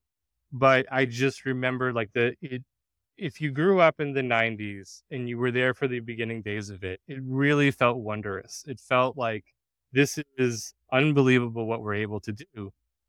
And there are pieces, when you get away from the speculation and some of the other bullshit that goes on, there are pieces of Web3 and crypto that start to feel like that and start to give you that energy of, we could be on the cusp of something revolutionary possibly again, but we're different now, where we're like stuck in this little bit of a slog here because of regulation, because of markets, because of scams and everything else, and Ponzi's and all that other bullshit. But we do believe in it. I do think there is really a opportunity here. I guess for me, if it weren't for like Near and stuff, I'd probably be like a laser-eyed Bitcoiner. So yeah, like I like Near. And what's funny is I remember telling you, Joe, before, because Near hadn't even done its ICO yet. And I remember reading about it and being like, hey, this seems like a cool little phase of this. Could be cool. I've got other times where I remember getting into ETH. I had a friend in New York. I went to his apartment. It was like 95 degrees and he was mining ETH in his 1-bedroom apartment. And I was like, oh, wow, I'll look into this. I was like, if he's mining it, there's something going on. So, and I just like the whole concept of digital ownership. I think I'm really gravitate towards that. I'm not going to get on like a high horse or anything, but if you don't own it, like Web 2, you don't own anything. And the second I understood that, like, no one can take that away from you. I mean, they can drain your wallet, which has happened to me, or scam you, which has happened to me, but they can't just like take it. I was like hooked. That's fascinating. I think that if we were to identify some themes or some trends, it seems like Web3 in general is a younger crowd. How dare you? But when you look at the actual... How dare you? Hey, before I get canceled, let me finish the sentence. But if you look at the top performers, they actually tend to be more experienced on the older side of the spectrum, because I saw the same with Metapools. Claudio and Lucio are both product people. They've both had their previous companies. They've both had exits.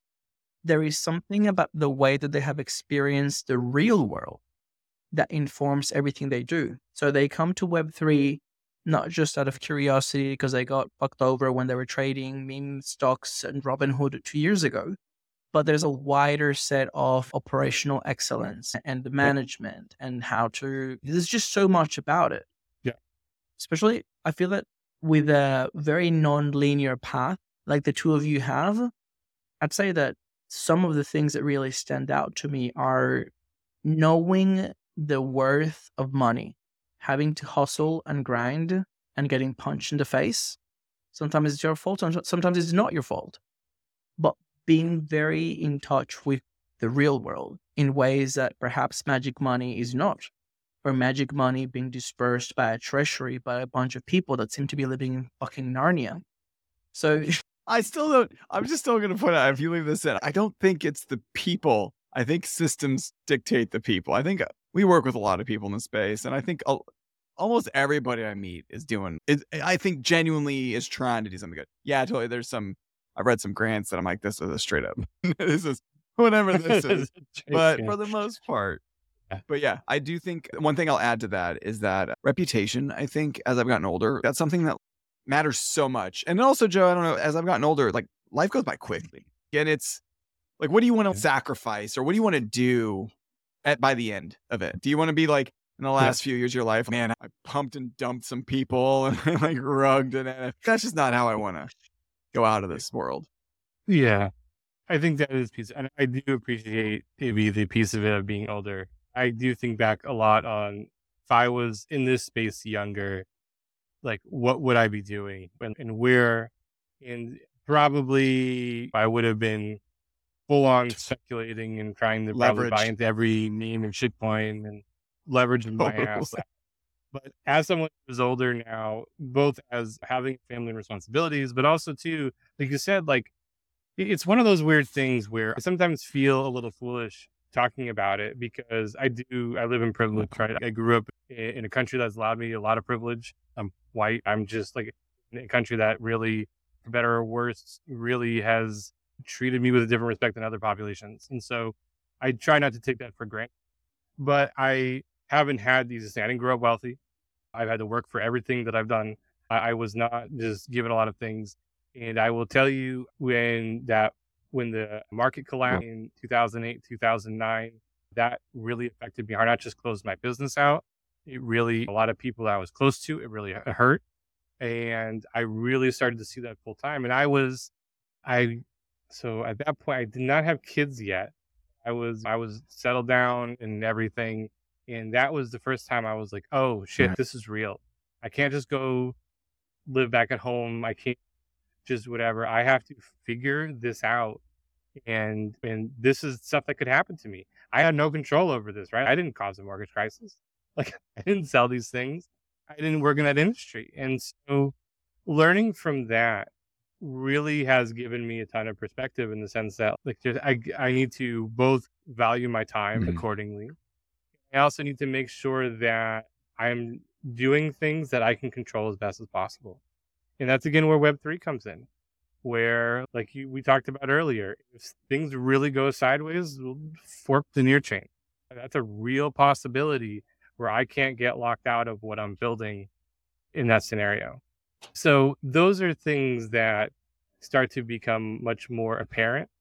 And that's why too, I think we see people who are older in the space actually building products and not just tinkering all the time, because you understand both the value of your time, but also what is actually possible.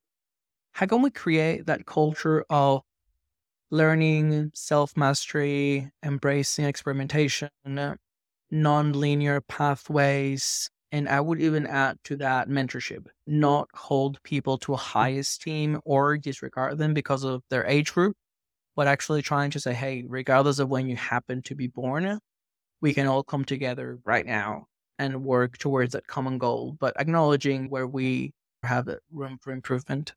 I don't know. Tell them all to have kids. Just PhD in psychology and mental health. This is to you. One of the things is I am certainly not someone who's, just because you're young, like you don't understand. And I try not to be an old head and try to be like, oh, kids these days.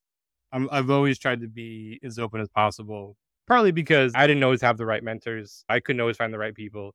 So I always try to say, if someone has questions, please always ask. Well, I think what I'd love to see more of is opportunities where that people who are building can get those type of connections, like where you say you want to focus on developers. Why can't there be some kind of big brother program, in the sense of, in a non-pejorative way, of let's, hey, are you building, have you never really built a product before, but you're a really good developer? But let's connect you with people who can give you real feedback, and not, and again, this is not against VCs, but sometimes the VCs have different, like, they can do that too, but sometimes they have different incentives, where someone else who has no skin in the game just wants to help can really provide a really interesting perspective. It doesn't have to take a ton of time, but something simple like, and I've had people do this in this space of, hey, can I run this by you? And I'll give my opinion. I'll take 20 minutes and I'll read through it and I'll give some thoughts. That stuff alone is super valuable. And that's what builds community as well. Because now they feel like, oh, I was able to go to somebody in the ecosystem, get some free advice, and do what you will with it, and then go from there. Have you had the chance to attend any of the office hours? I know that the Near Discord has them or used to have them. I know that Near Horizon now also has some office hours. Are those things something that you find valuable, can be improved? How can we help that be more successful? Yeah. I have not been to any of the newer ones, but when I was first starting, I joined a few that were from the Near Discord, those developer office hours. That was almost like a secret weapon because nobody would show up to them. So I'd have 2 dev relations people on the call with me by myself, and I could just fire off questions. Like, there were definitely some sessions where I'd have one question, but then I realized nobody else was there. So I was like, all right, here's next 20 minutes of stuff. I want you to talk me through all of this different stuff. And you got like a one-on-one education, which was awesome. But I think any of those things, like if you're a developer and you don't either know about them or you're not taking advantage of them, you're doing yourself a disservice. You don't talk. Even if you just go and listen. I used to join when I had more time. I used to join the protocol calls, even when just some of the stuff was over my head. I some of that protocol development stuff was even over my head. But it was just great to hear people talk through problems and learn from that. And it's stuff I wish I had when I was a younger developer, of just being able to listen in and hear how top level professionals talk about this stuff. Because it does 2 things for you. One, you learn something, hopefully. But 2, I think a lot of developers, even the best, the cocky 18-year-old who thinks they can do whatever, you still always have a little bit of apprehension. I don't know any developers that don't have a little bit of either, whether it's a little lack of self-confidence, or I don't want to put myself out there, or whatever that might be, or imposter syndrome type of stuff. And to hear how other people talk, you say, oh, okay, I can keep up. Oh, I can actually be part of this. It starts to give you some of that empowerment that I know was lacking from my career early on. It wasn't until I was a bit older and I got into some situations where I had to be the expert, and then I realized, oh, I can really do this. But if anyone has imposter syndrome, me sitting in a room with all computer science people and having a psychology degree at times can be very intimidating. But when you learn that, hey, I can keep up, I do know what I'm talking about, it's invaluable. And so I hope that more people are able to take advantage of that, and there's more avenues for that type of stuff. That's amazing. By the way, I used to also join a lot of the DAO builder groups, Wallet, DeFi. I even joined, I think it was called like data analytics or something back in the day, which I got like literally 2 seconds of it. I was joining mostly to create that culture of engagement and of showing up. Because I know that especially technical contributors, like paid, you've got shit to do at Pagoda. When you take time off your day to do community duties and no one shows up, guess what happens? You write the community off. Yeah. Yep. You stop showing up yourself. Like you say, hey, this is a waste of my time. We've got a lot of things to do. Why should I put time aside for the community, quote unquote? So I thought it was very important to show up, let them know that someone's listening. All of these are recorded. They can be made available to people afterwards.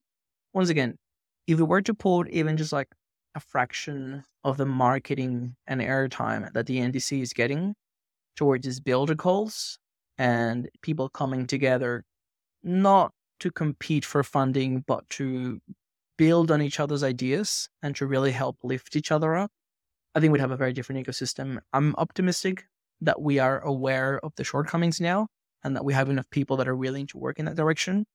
But yeah, it's not without challenges.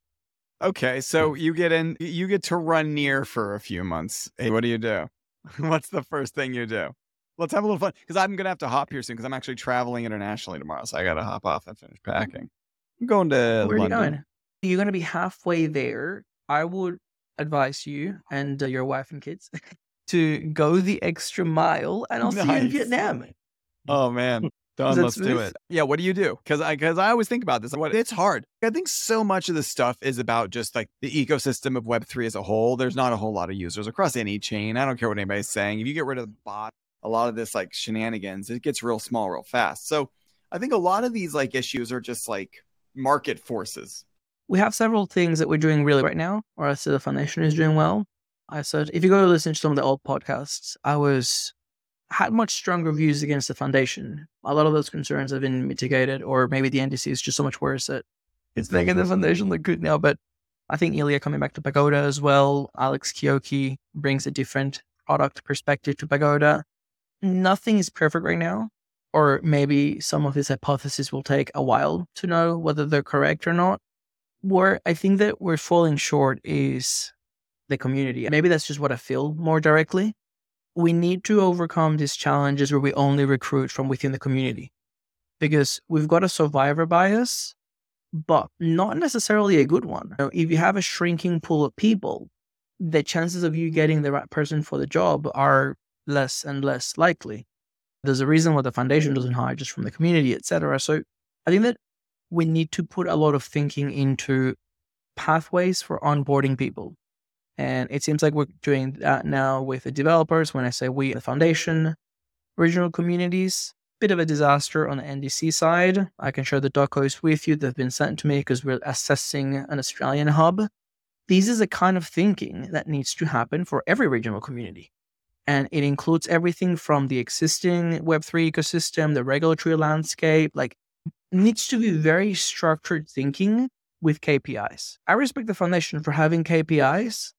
Some are kind of bullshit, like number of wallets, doesn't matter. But some KPIs are legit. And honestly, they're fucking us over right now. External capital raised by the ecosystem. If we're not able to get money from other places, maybe we have issues. Maybe it's a bear market, but there needs to be metrics in place where we're able to nullify the political games. Because if you play yourself, you can always win. You know what I'm saying? Sure. So I think that would be my focus right now. I think, sadly, the quiet part is that a lot of the things being put in place are not optional, or they're being basically imposed on us due to regulatory concerns. The NDC needs to be structured in a certain way. These people have to be voted in one way or another. They can't be put in by finger. And there's just a few things there that I just see them as constraints on these rules and the set of conditions. As Joe says, there needs to be almost like a stock take exercise. Who's in the community? Like, really? And I could volunteer for this if the foundation wants to put some resources behind it. Who was here 12 months ago? What were they doing? And where are they now? Yeah. This is even feedback that have been given to the RC DAO.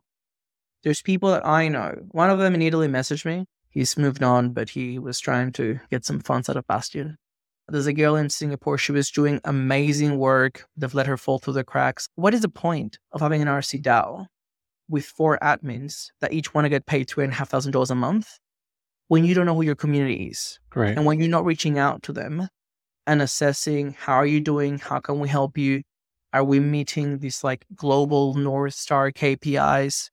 One thing that I've been mulling over and having some conversations, let's see what you guys think.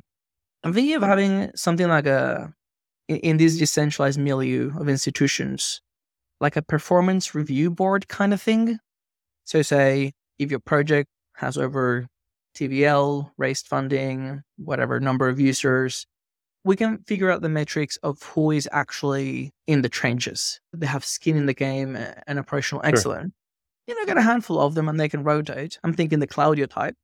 They get quarterly performance reviews to the DAO people. Because if we had that, I can guarantee you, very few of the current DAO council members would still be there. This should be an impartial body of people that are assessing their peers on the same standards by which they run their project. Sure. And by which they run their institution or the whatever the case may be, foundation. So I think that we need that extra layer of accountability without more bullshit bureaucracy. Because to me, the Transparency Commission, there's no guarantees. We could get amazing people there if they choose to run and if they win, or it could just be another layer of bullshit that you're not going to make friends in that one. That's the one that I like the most. But I'm like already seeing this as an advisor in the marketing DAO. Like when you go in and really start calling out like bad actors, or maybe not intentionally bad, but just bad, ineffective stuff, people people aren't happy.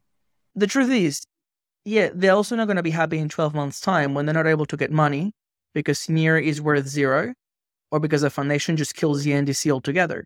This is my issue with the NDC, and I've been saying this privately and sometimes publicly for a long time. The NEAR Foundation failed at dealing the Creatives DAO when they could. They handed it over to the NDC, and off they go. And the NEAR Foundation has conversations privately that they should be having publicly. The standards by which they hold people and the strings that they're able to pull to cut funding and kill things. A lot of people are living in utopia right now. And there's a foundation people that know that some things are going to fail or know that some things are not going to get funded. But for the sake of decentralization, they take the backseat. Dude, to me, that's where the frustration is. Don't waste our time. Be upfront.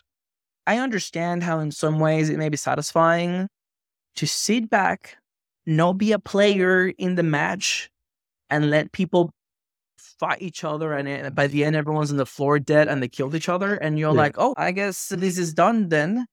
That must be satisfying. And maybe I'd be in the same position if I hadn't wasted so much time on this shit for the last 9 months. But I do feel like the collateral damage in the ecosystem is too big. If something is not going to work out, even just get on a private call and be like, hey mate, just so you know, either you step down or the DAO dies with you. Let's not kid ourselves. This is not working out. So we've got a serious like stakeholder engagement here. By the way, I did hear that conversation. I was privy to it. And when influential person A tells that to DAO people B, then everyone references the community. Do you have the authority from the community to be saying that? I think the community approves of what I'm doing. The community is a faceless entity which we murdered months ago. It's not existent. It's very convenient now because it's like a Scooby-Doo that everyone pulls when they need to. But we know how this ends. 100%, yeah. I just wanted to turn the question on you. If you had the chance to rule NEAR for a day, or even like that marketing realm, or wherever you feel more comfortable, like what would your priorities be for the next 6 months? Yours was so thoughtful. I was going to say bring back the meerkat, but like... Yes, I second that. Let's do it. I love that you're like, you broke down like a council to make sure people are doing good stuff. I'm like, let's bring back Meerkat and follow the Duolingo marketing process. Throw up big, find someone who like, just make it like, because NEAR's tech is so good, right? Like it's so good. It's almost hard to understand.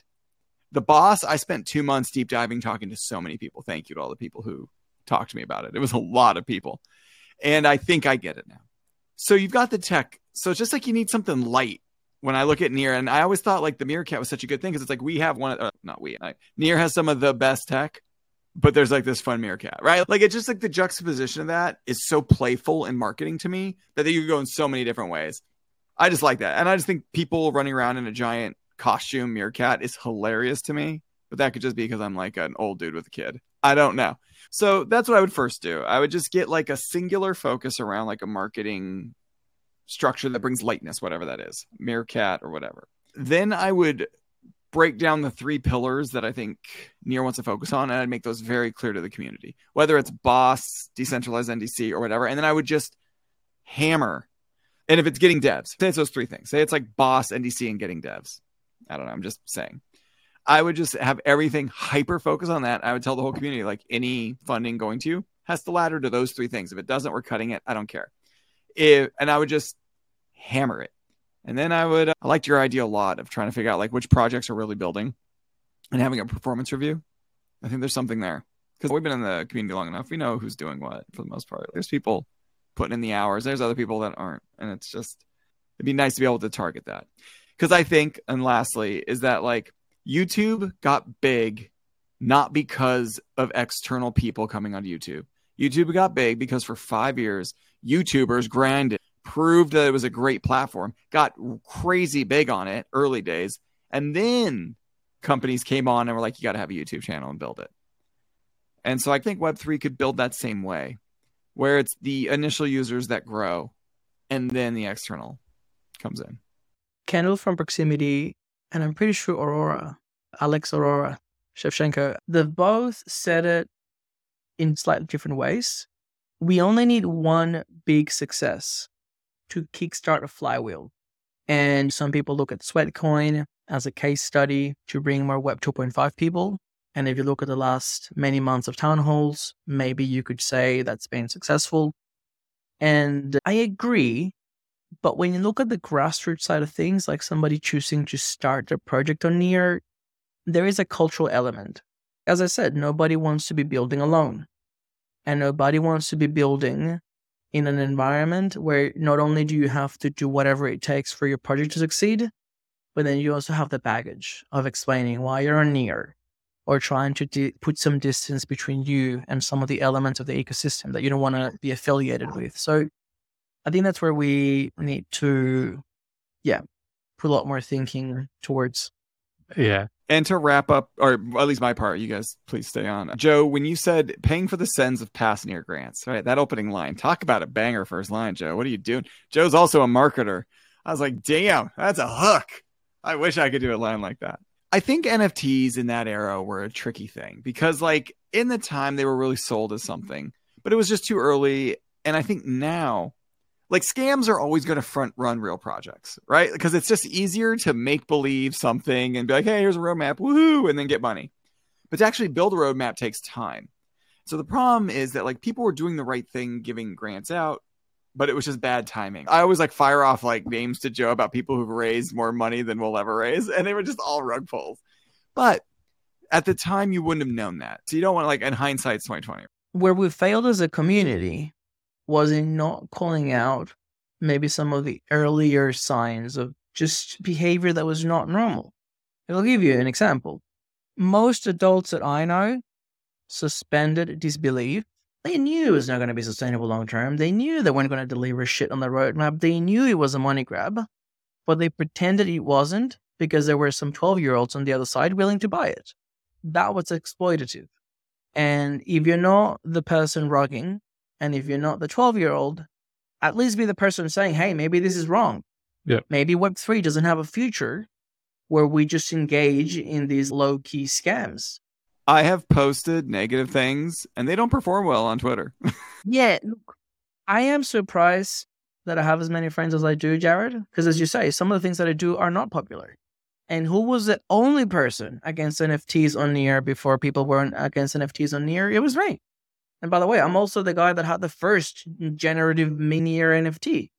So there needs to be some nuance around, okay, first principles thinking, what is a North Star, things evolve. Misfits, I think, was the first NFT I ever minted. So I blame you. I still have it. Thank you. Man, this is, for me, this is where I hop. This has been fun. Please be kind with editing. Bye, guys. I can't wait to hear the podcast and listen to what you two talk about now. Garrett, safe travels. Sir Joe. All right. In some ways, I am thrilled to be able to have the ability to have these very serious conversations, give a platform to people with very deep insights, such as yourself.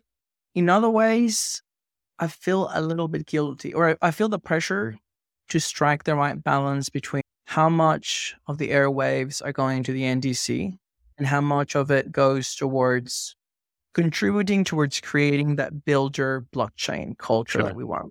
And that's why I've been deliberate recently on not creating any YouTube content for the NDC.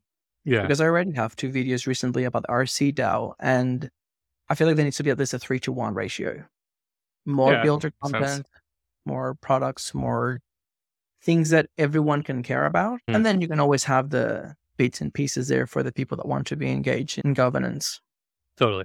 So my question to you would be, how can I help you? You understand the technology at a much deeper level, especially as a builder.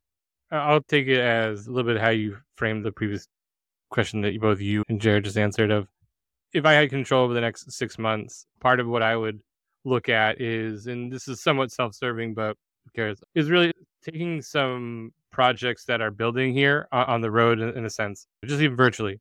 Like the town hall stuff is fine, like where they bring in some things to talk about it, but it's brief and it's very high level. It's almost a little bit chilling where I don't necessarily want to do that. I don't really want to necessarily do that necessarily for Shard Doc, but part of my complaint has been of like, when you have a technology and you have a product like ours, of, why wouldn't you try to make sure, hey, we're going to go talk at Youth Paris or whatever, and what can we share with you? Can we do a quick clip with you? Can we do a video, you talking about whatever else?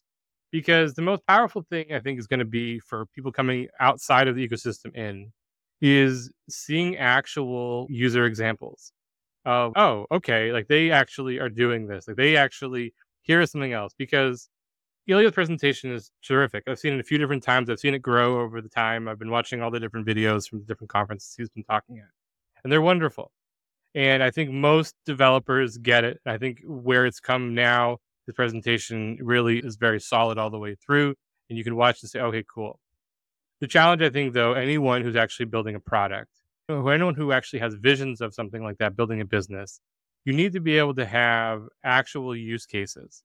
And I don't want to speak for the KeyPalm team necessarily, but I think that's like what they are trying to get projects to do, right?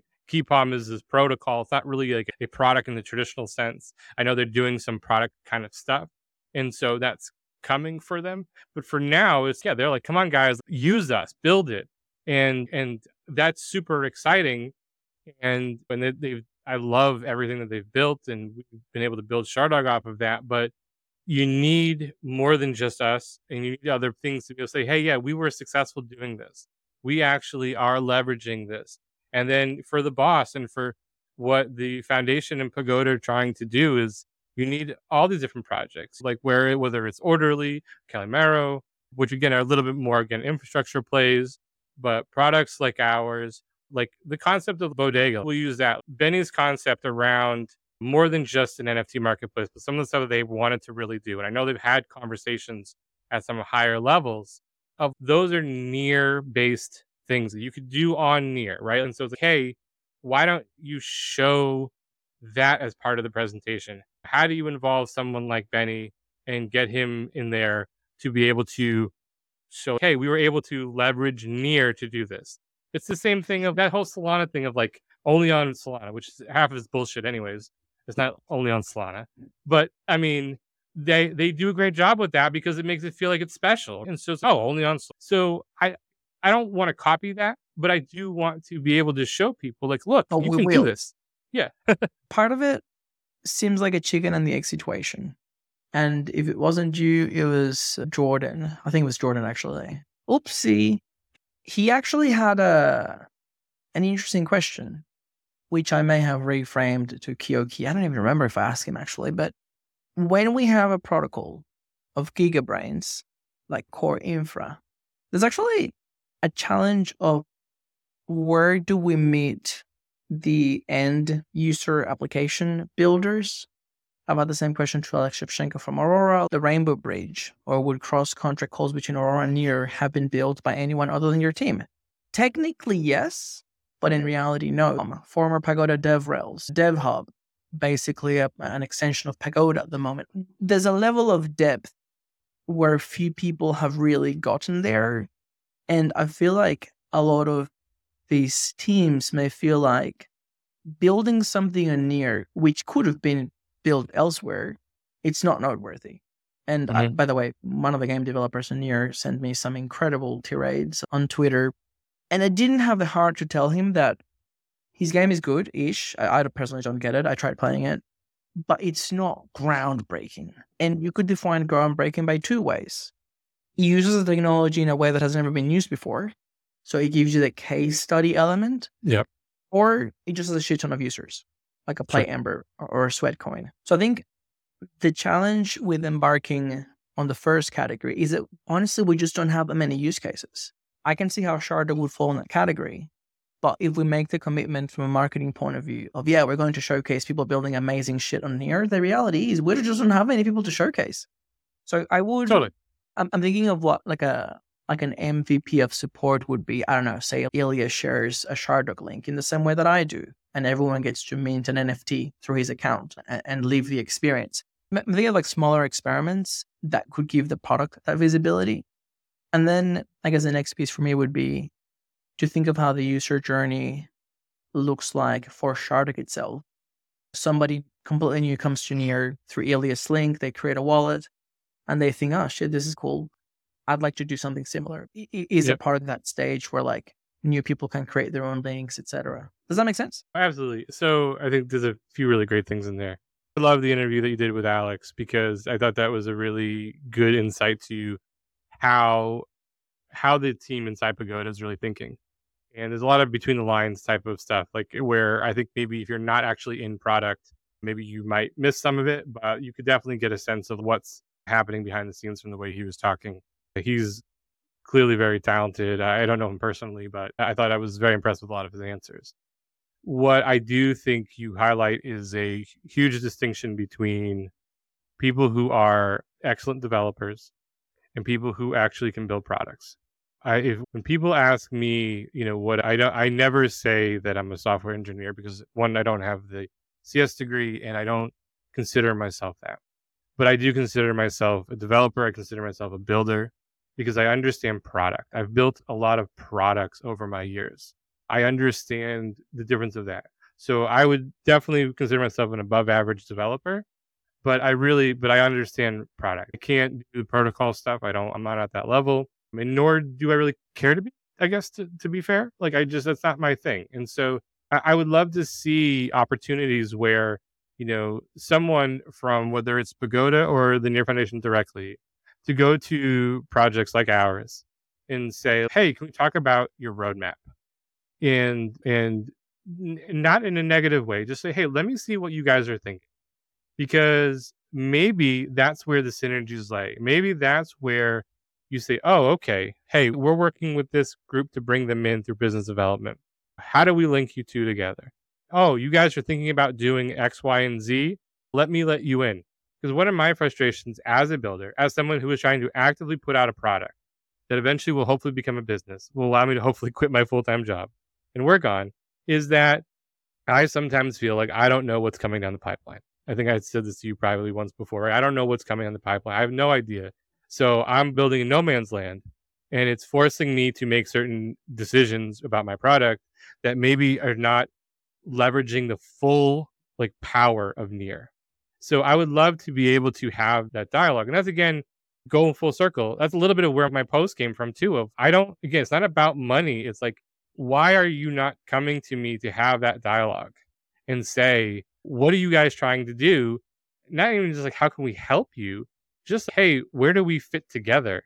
We're in this together, because this is so different than the beginnings of Web 2. And I've seen people, and some people have even commented on my post of, oh, you wouldn't have done this with Amazon or Google. First off, that's someone who doesn't really understand what goes on behind the scenes with a lot of these companies, because there's absolutely examples of Apple, Google, and Amazon working with products to leverage their services early on to make sure that they had the best possible product. And they absolutely showcase them. You can go back and you can watch all the old keynotes and everything else, and you can see that. But it was a little bit different, right? The stakes were a little bit different.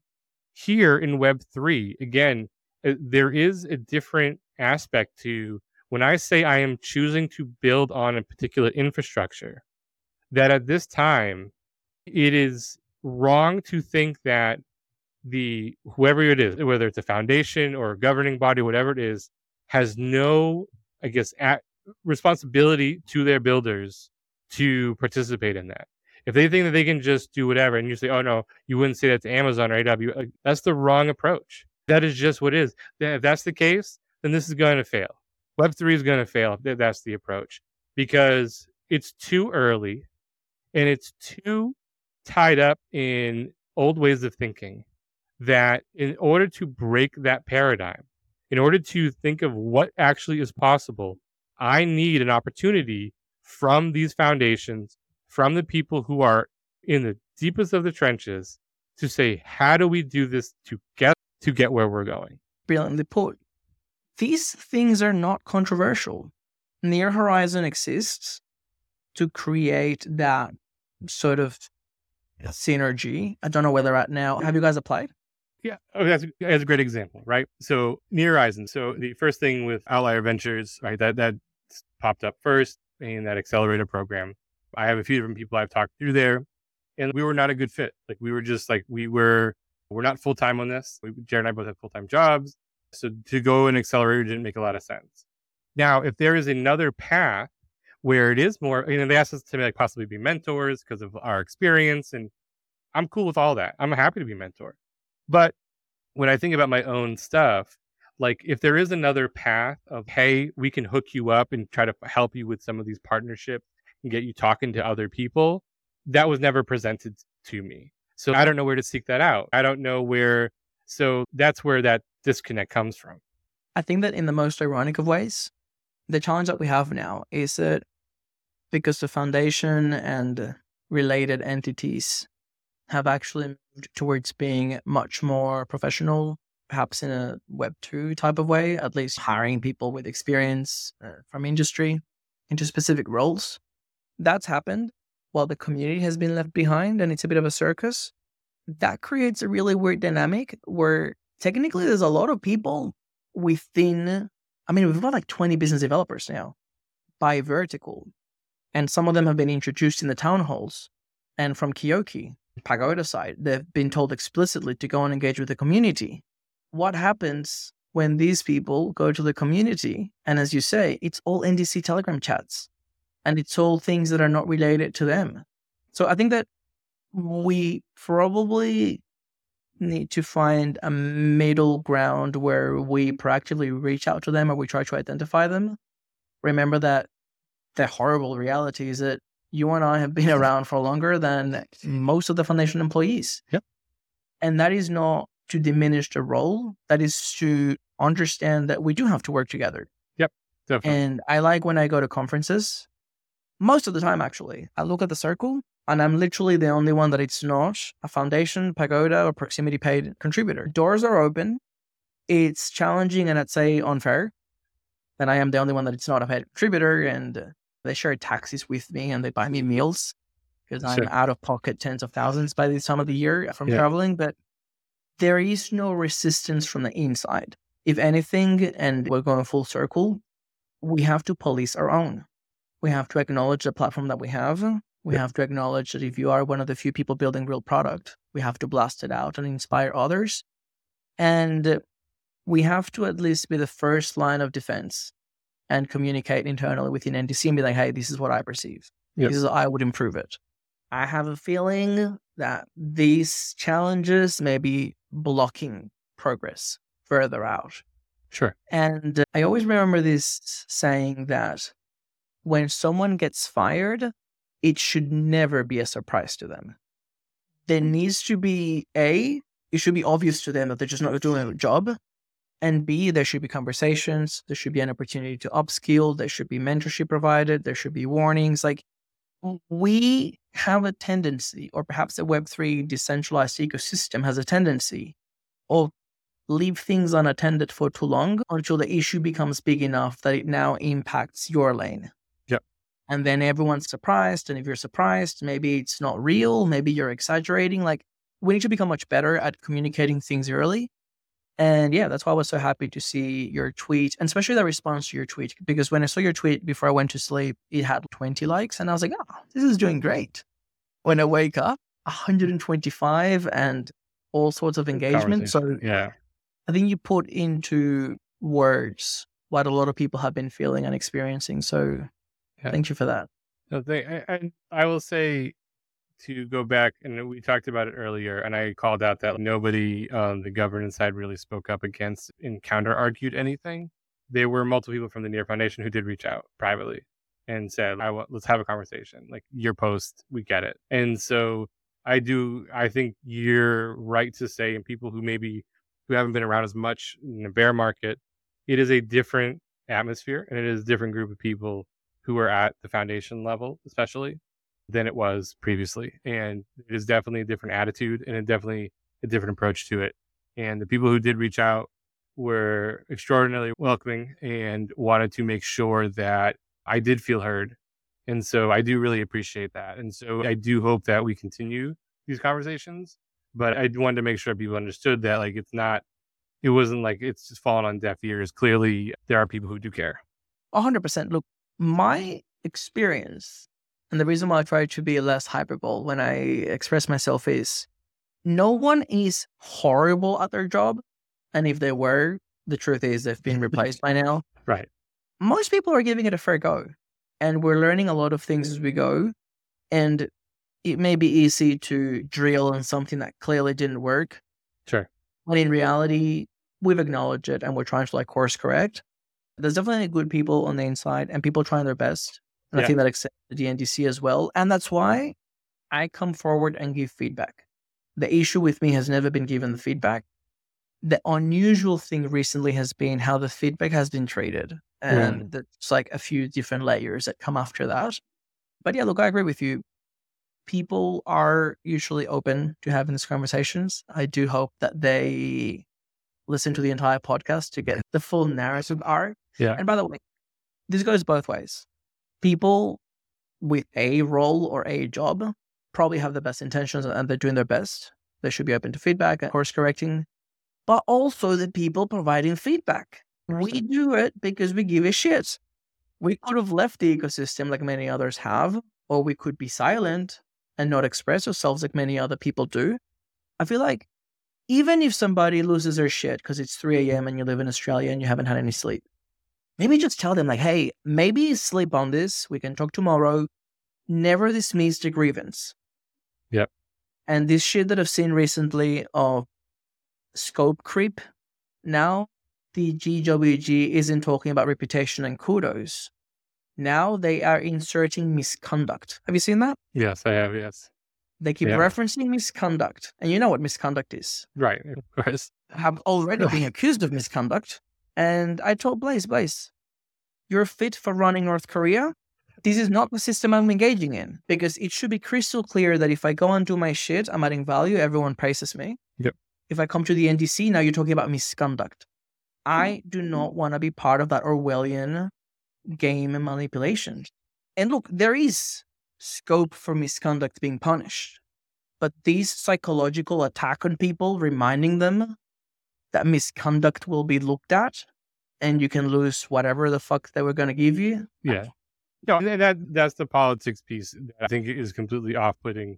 And that is the part that it no longer, it really feels like you're losing your way at that point. It's what are we doing where if I can now go in and I can start accusing people of misconduct, and I'm going to start going attacks, and I don't like something you said, or I have a beef with someone, that's my attack vector. That's just, we've lost touch at that point.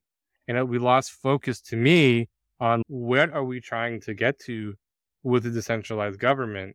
And again, that's my complaint of what are we actually trying to achieve from this? Because right now, like we said earlier, I just feel like we're just trying to, I don't know, go through this exercise and experiment, and it's just money wasted because there's no tangible output. Where I would just, again, I just want things to actually be in a setup that values, like you said, contribution, and does not become into an attack on each other or anything else. Because, like I said, I think most people are trying. That's what's going to happen. As soon as you piss somebody off, they're going to come after you and they're going to use it as a weapon.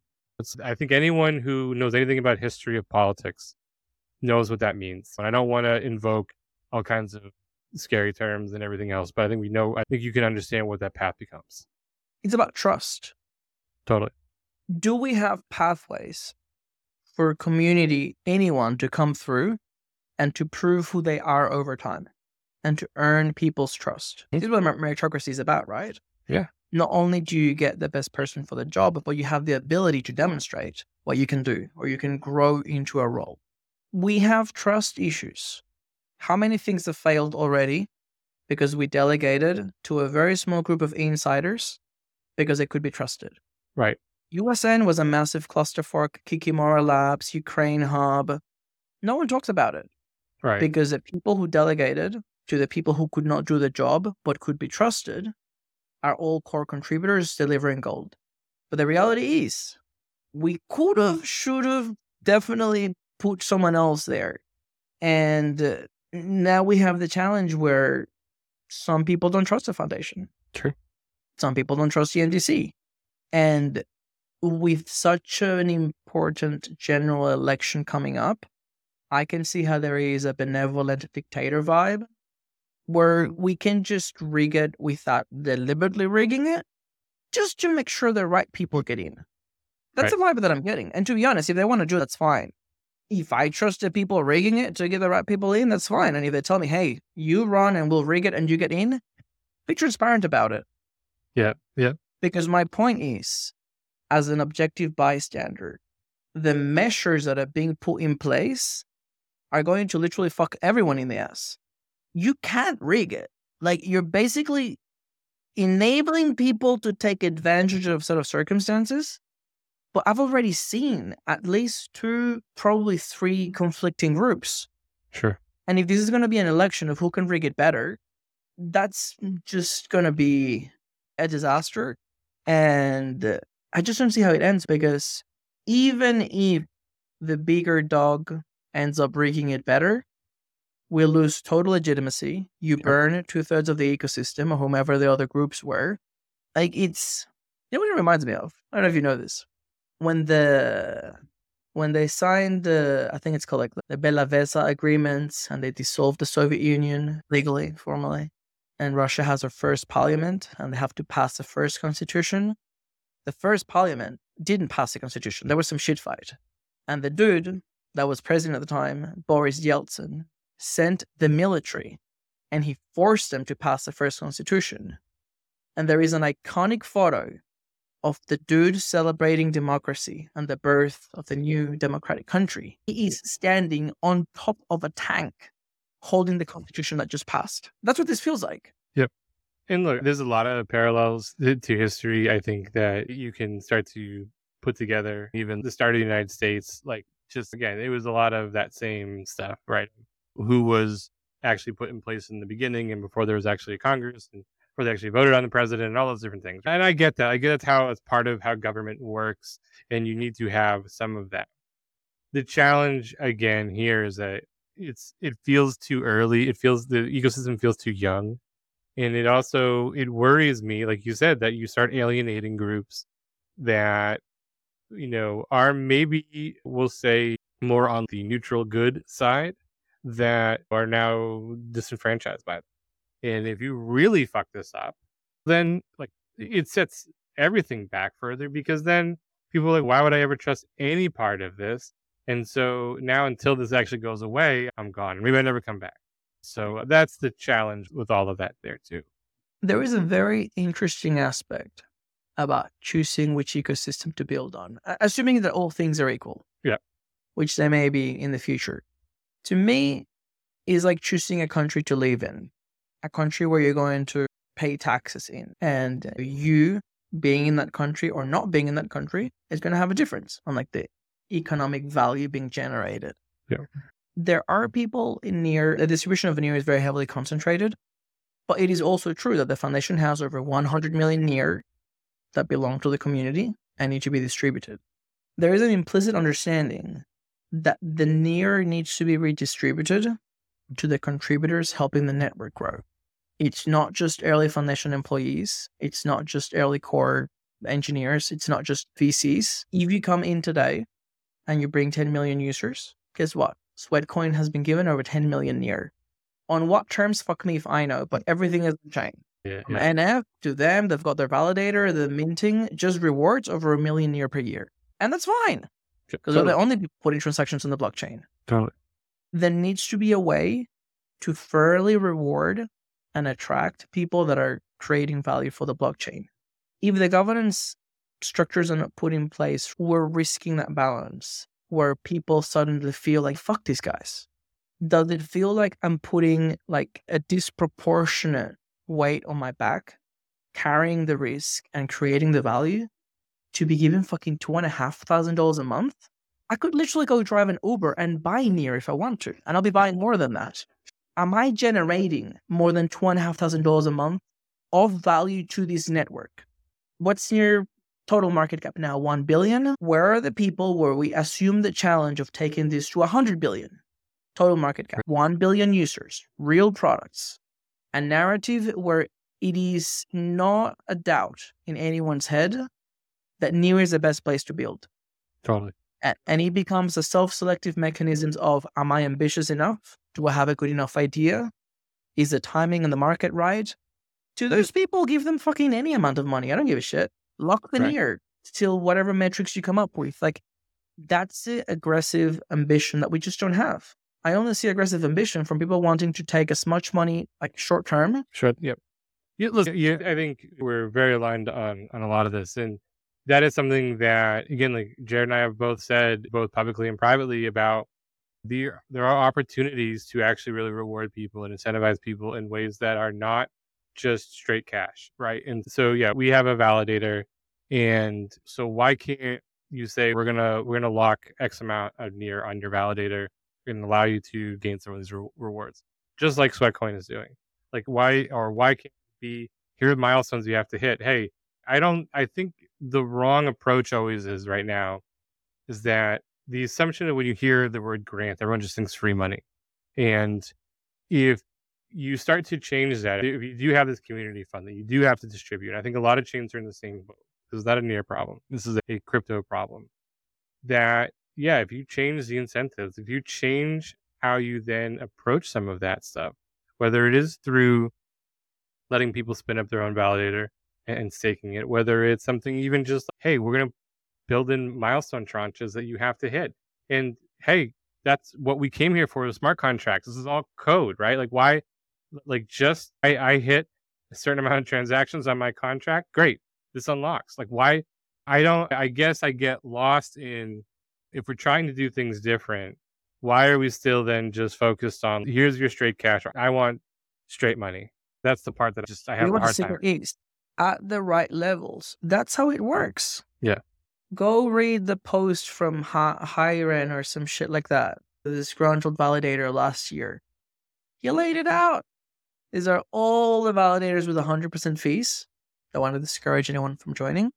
And he breaks down how many of them got the money directly from the foundation. To this day, I am not aware the foundation ever said to whom they gave the money or on what terms. Some of them, the name you can tell, some agreements there. Sure. But yeah, once again, like, the issue is that level available for everyone.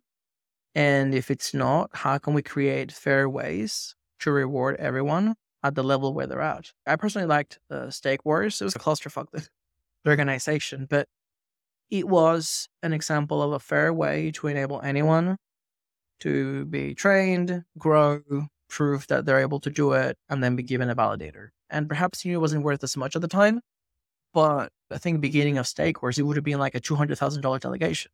Now maybe less, but it's still a pathway. And I think that we need more. One of the ideas that I discussed with Yoki is like the app mining idea. Same. This is where the socialist versus meritocracy element always breaks down. Do we want to have a set of incentives where you steer people in a direction? Yes, of course it's hard. Of course. And we may not get there and no one gets paid. Yeah. My point is, and this goes to everything, by the way, and I've been thinking about it for regional leaders, accessing money from the community treasury is a privilege, not a right. It's not there for everyone. It's there to attract the best people to get the best outcome. That's our secret weapon. Yeah. I'm even thinking, would it make sense to tie how much Near can the community distribute by the value of Near? Near under $2, no community treasury money. Fuck everyone. Near about $5, 50 million. $10, 100 million. There needs to be a way where we marry the amount of money going out, because the free market does this, by the way. When you're shilling horribly on Twitter, people say, oh, he's just shilling his bags. He may well be. He's got skin in the game. Sure. If I put $10,000 in and I want to get more than $10,000 out, I'll do whatever it takes. Absolutely. How the fuck do we not have that with people that are literally being given the coins? Even the coins are free. If you're not out there doing everything you can to help Near grow, that's insane. That is insane. Absolutely. Absolutely. Yeah. The incentives are not, that still needs to get figured out. And again, I give, especially the Near Foundation, the benefit of the doubt during this transition that this stuff does take time. And that's where, again, for me, where it gets discouraging because the focus seems to be on this governance piece, when I would rather see some creative ideas start to come out of the foundation directly instead of putting it in the hands of people who are incentivized differently. Because you, I, and the millions of people listening at home. Yes. It's 3 downloads from Switzerland, by the way. Nice. We have a challenge. First, we have to inject life into DevHub. It's pretty. This community's there. It's crazy to me that you guys organize a Keep 'em hackathon. You own the Telegram channel where there is activity of people building and supporting each other. Let's find ways to make sure that community activity is captured by the DevHub. And ideally, what I want to see is a thriving activity where when I meet meetups, I can refer them to. I know that they're going to be met with smart, ambitious, inspiring people, and that can grow. Yeah. Because it's all too easy to blame governance for whatever they may be falling short. Sure. We have the right not to choose to participate on that, but build something else. Give them something to complain about. So that's one. On the content side, I think there's a few proposals going around and I would support all of them. The Boss Builder Club, I think there's a very strong synergy with what Builder DAO is doing and a very strong synergy with what Jared has messaged me about. Sure. Let's make sure that we do get more of that out. Obviously, everyone's playing to the strengths. I'm more on the ideation side, get people to think sky blue ideas and then sort of reverse engineer how it could look on Near hypothetically. Yeah. But obviously for the more technical people, just go deep. I actually just helped Plug create a marketing DAO proposal to pay people to do code reviews and increase that amount of content. And I guess that the other thing for me would be an open call to anyone listening. If you have any ideas, definitely reach out to us. The odds are stacked against us because engineers by default don't like to be too public or communicate with humans in general, perhaps, but we definitely do have more bandwidth to just put out ideas or connect you with the right people. Yeah. I love that aspect of it. There are some people who are, though, on Near who are very comfortable getting out there and talking. I'm certainly one of them. I want people to feel comfortable to reach out. If you do have these type of questions, if you do look for support, it's one of those things where I wish I had more time in the day, but I'll never turn somebody away who has something real. And I hope there's more people who hear this, who are like me, who feel comfortable being able to do that. Because I think that piece of it, code reviews, the mentorship, those are things that start to really build a strong community around what we have available here at Near. I don't know whether it is that we have maybe like the perfect time zone, like my mornings or evenings or something, but I'm not exaggerating when I say that there isn't a time of the day when I've messaged you and you reply within like minutes. That's my own sleeping problems, but no. Sleep doesn't work. It's amazing. I love it, but I think it may not be healthy. No, it's probably not healthy. It's actually definitely not healthy. But no, I guess for myself, where sleeping patterns aside, not just we're friends, we have a close relationship, so it's a little bit different. But I'm like that with everybody because I think it's important for people to make sure that they feel heard and that if they're looking for something that we can provide it. And that is something that Jared and I have really tried to do with Ready Layer 1 in our podcast and our content. And then I think especially just as a developer, I want people to hopefully feel comfortable always reaching out. And so hopefully we start to see more of that. You're making me feel terrible because sometimes I'm a little bit slow in the reply side. Oh, no. I get it. Sir Joe, I am so happy and grateful that you guys are in the ecosystem. One of the most important aspects of culture is that sense of belonging. When you go to a place, are the vibes right? Are there smart people that I can talk to? Are there ambitious people that I can support in what they're building? There's just some of them can be very, what's the word, subjective. It's not just all the code on chain. And I may be blowing my own horn here. That's what the saying is. But I do feel like Red Layer 1 and WePod play a big role in having like a near native media. And we can get to know people much deeper. We can get to know projects. Even now, it feels weird if it's like just in your town hall and you never hear from someone outside of the town hall. Like I like the idea of, sure, the foundation and any other avenue supporting projects officially, but I also think that it's very important for people to feel like they're not alone. There's other people out there building and you know where to find them. There's people out there creating content and you know where to find them. And it comes down to that reputation and branding issue. When you go to an event and you say that you are in the near ecosystem, do you feel belittled or do you feel like there should be a sense of pride? Yeah. You're riding in the shoulders of giants. Yeah, you really, I think, nailed the sentiment there. We selfishly started the podcast because like we wanted to learn from other projects. Like we wanted to get in there. Like when I love when we do interviews and we get to meet because it's an opportunity for me to learn more about what's going on in the ecosystem, right? It's one of those, my favorite things about that, of not just being able to highlight someone else, but also I just want to ask you questions. Let me, like, it gets me to have these conversations that normally I wouldn't be able to have.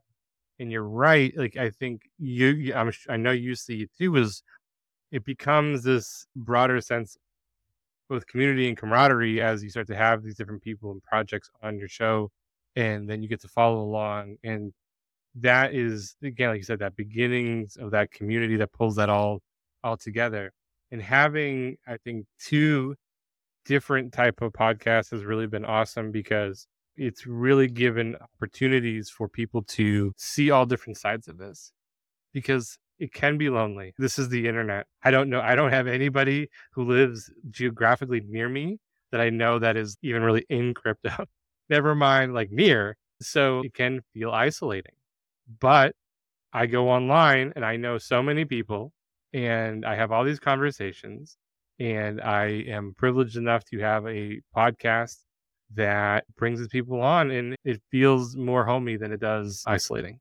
That's amazing. I know that podcasts are not for everyone, or some people may not have gotten into them yet. Yeah. But as someone that started listening to podcasts heavily in 2016, so it's been a long time, it's incredible to me to see the impact that they can have. Like some of the most powerful media that we have now are all podcasters. Joe Rogan, Tim Ferriss, Alex Friedman, the All In podcasts, the Knowledge Project, all people that I've been listening to, by the way, for years now. Totally. And there's a few elements there. One is to be able to own even just a little bit of that space. You know how powerful it is that your podcast comes up right in between a Joe Rogan one and a Tim Ferriss one? To have near occupy a little bit of my day. I may be listening to podcasts while I'm cleaning the house or going for a run or whatever. Sure. That's great. And for the people that listen to podcasts, that makes a big difference. And when you meet someone who listens to podcasts, now you have something to recommend to them to be able to understand and hopefully enjoy the near ecosystem at the same level as you do. Yep. I think it's extremely valuable. I am, despite everything that we talked about so far, I am actually very positive and very excited about the future. This was not a negative. Yeah, this was definitely, while we have our gripes, we're far from being negative on everything. I'm bullish mostly because I know we're in a silent majority. Ecosystems and nature have very interesting ways of healing. So yeah, something that I'm exercising myself. Sometimes just take some days off from any governance related issues and go back to building or creating content about building, and that helps rebalance things. And I think that people appreciate it. And this is an experiment, and ideally we'll keep learning and iterating. Worst case scenario, it dies. But the most important challenge that we have is to not to let it drag down the ecosystem. Jared put it beautifully at the very beginning, which is something, by the way, that I also mentioned with Kyoki. We cannot let it be this force that pulls everything in. Sure, everyone should know what's going on or engage with it on a as need basis. But yeah, we cannot let it distract us from building. And especially if things are going wrong. I've always said the Dev Hub was very strategic to technically be a grassroots DAO, but it never was really put under the NDC. If NDC dies in a few months' time, Dev Hub is not going anywhere. So I think that's a level of resilience that we need. Understand that some people can do governance, they may succeed, they may fail, they may improve or whatever. We still need to build. Like, we are a builder's blockchain. Absolutely. It's product or perish. Sums it up perfectly. Yep, absolutely. Joe, thanks so much. Jesus, what a gangster podcast we have here. This is serious business here. No, this was great. Thank you so much for having us. It's nice to be on the other side of it. That's the end of another episode. As always, I just want to thank you for listening because, let's be honest, you are amazing. And I also want to remind everyone that everything contained in this episode is for entertainment and educational purposes only. Nothing on this podcast shall be construed as financial, medical, or any other type of advice, and you should always consult with licensed professionals before making any financial decisions. Make sure that you like and subscribe so that you stay up to date with the latest episode. We've got a steamy hot pipeline of guests that will keep you entertained right through the bear market. Stay safe out there, and I'll see you soon. Bye.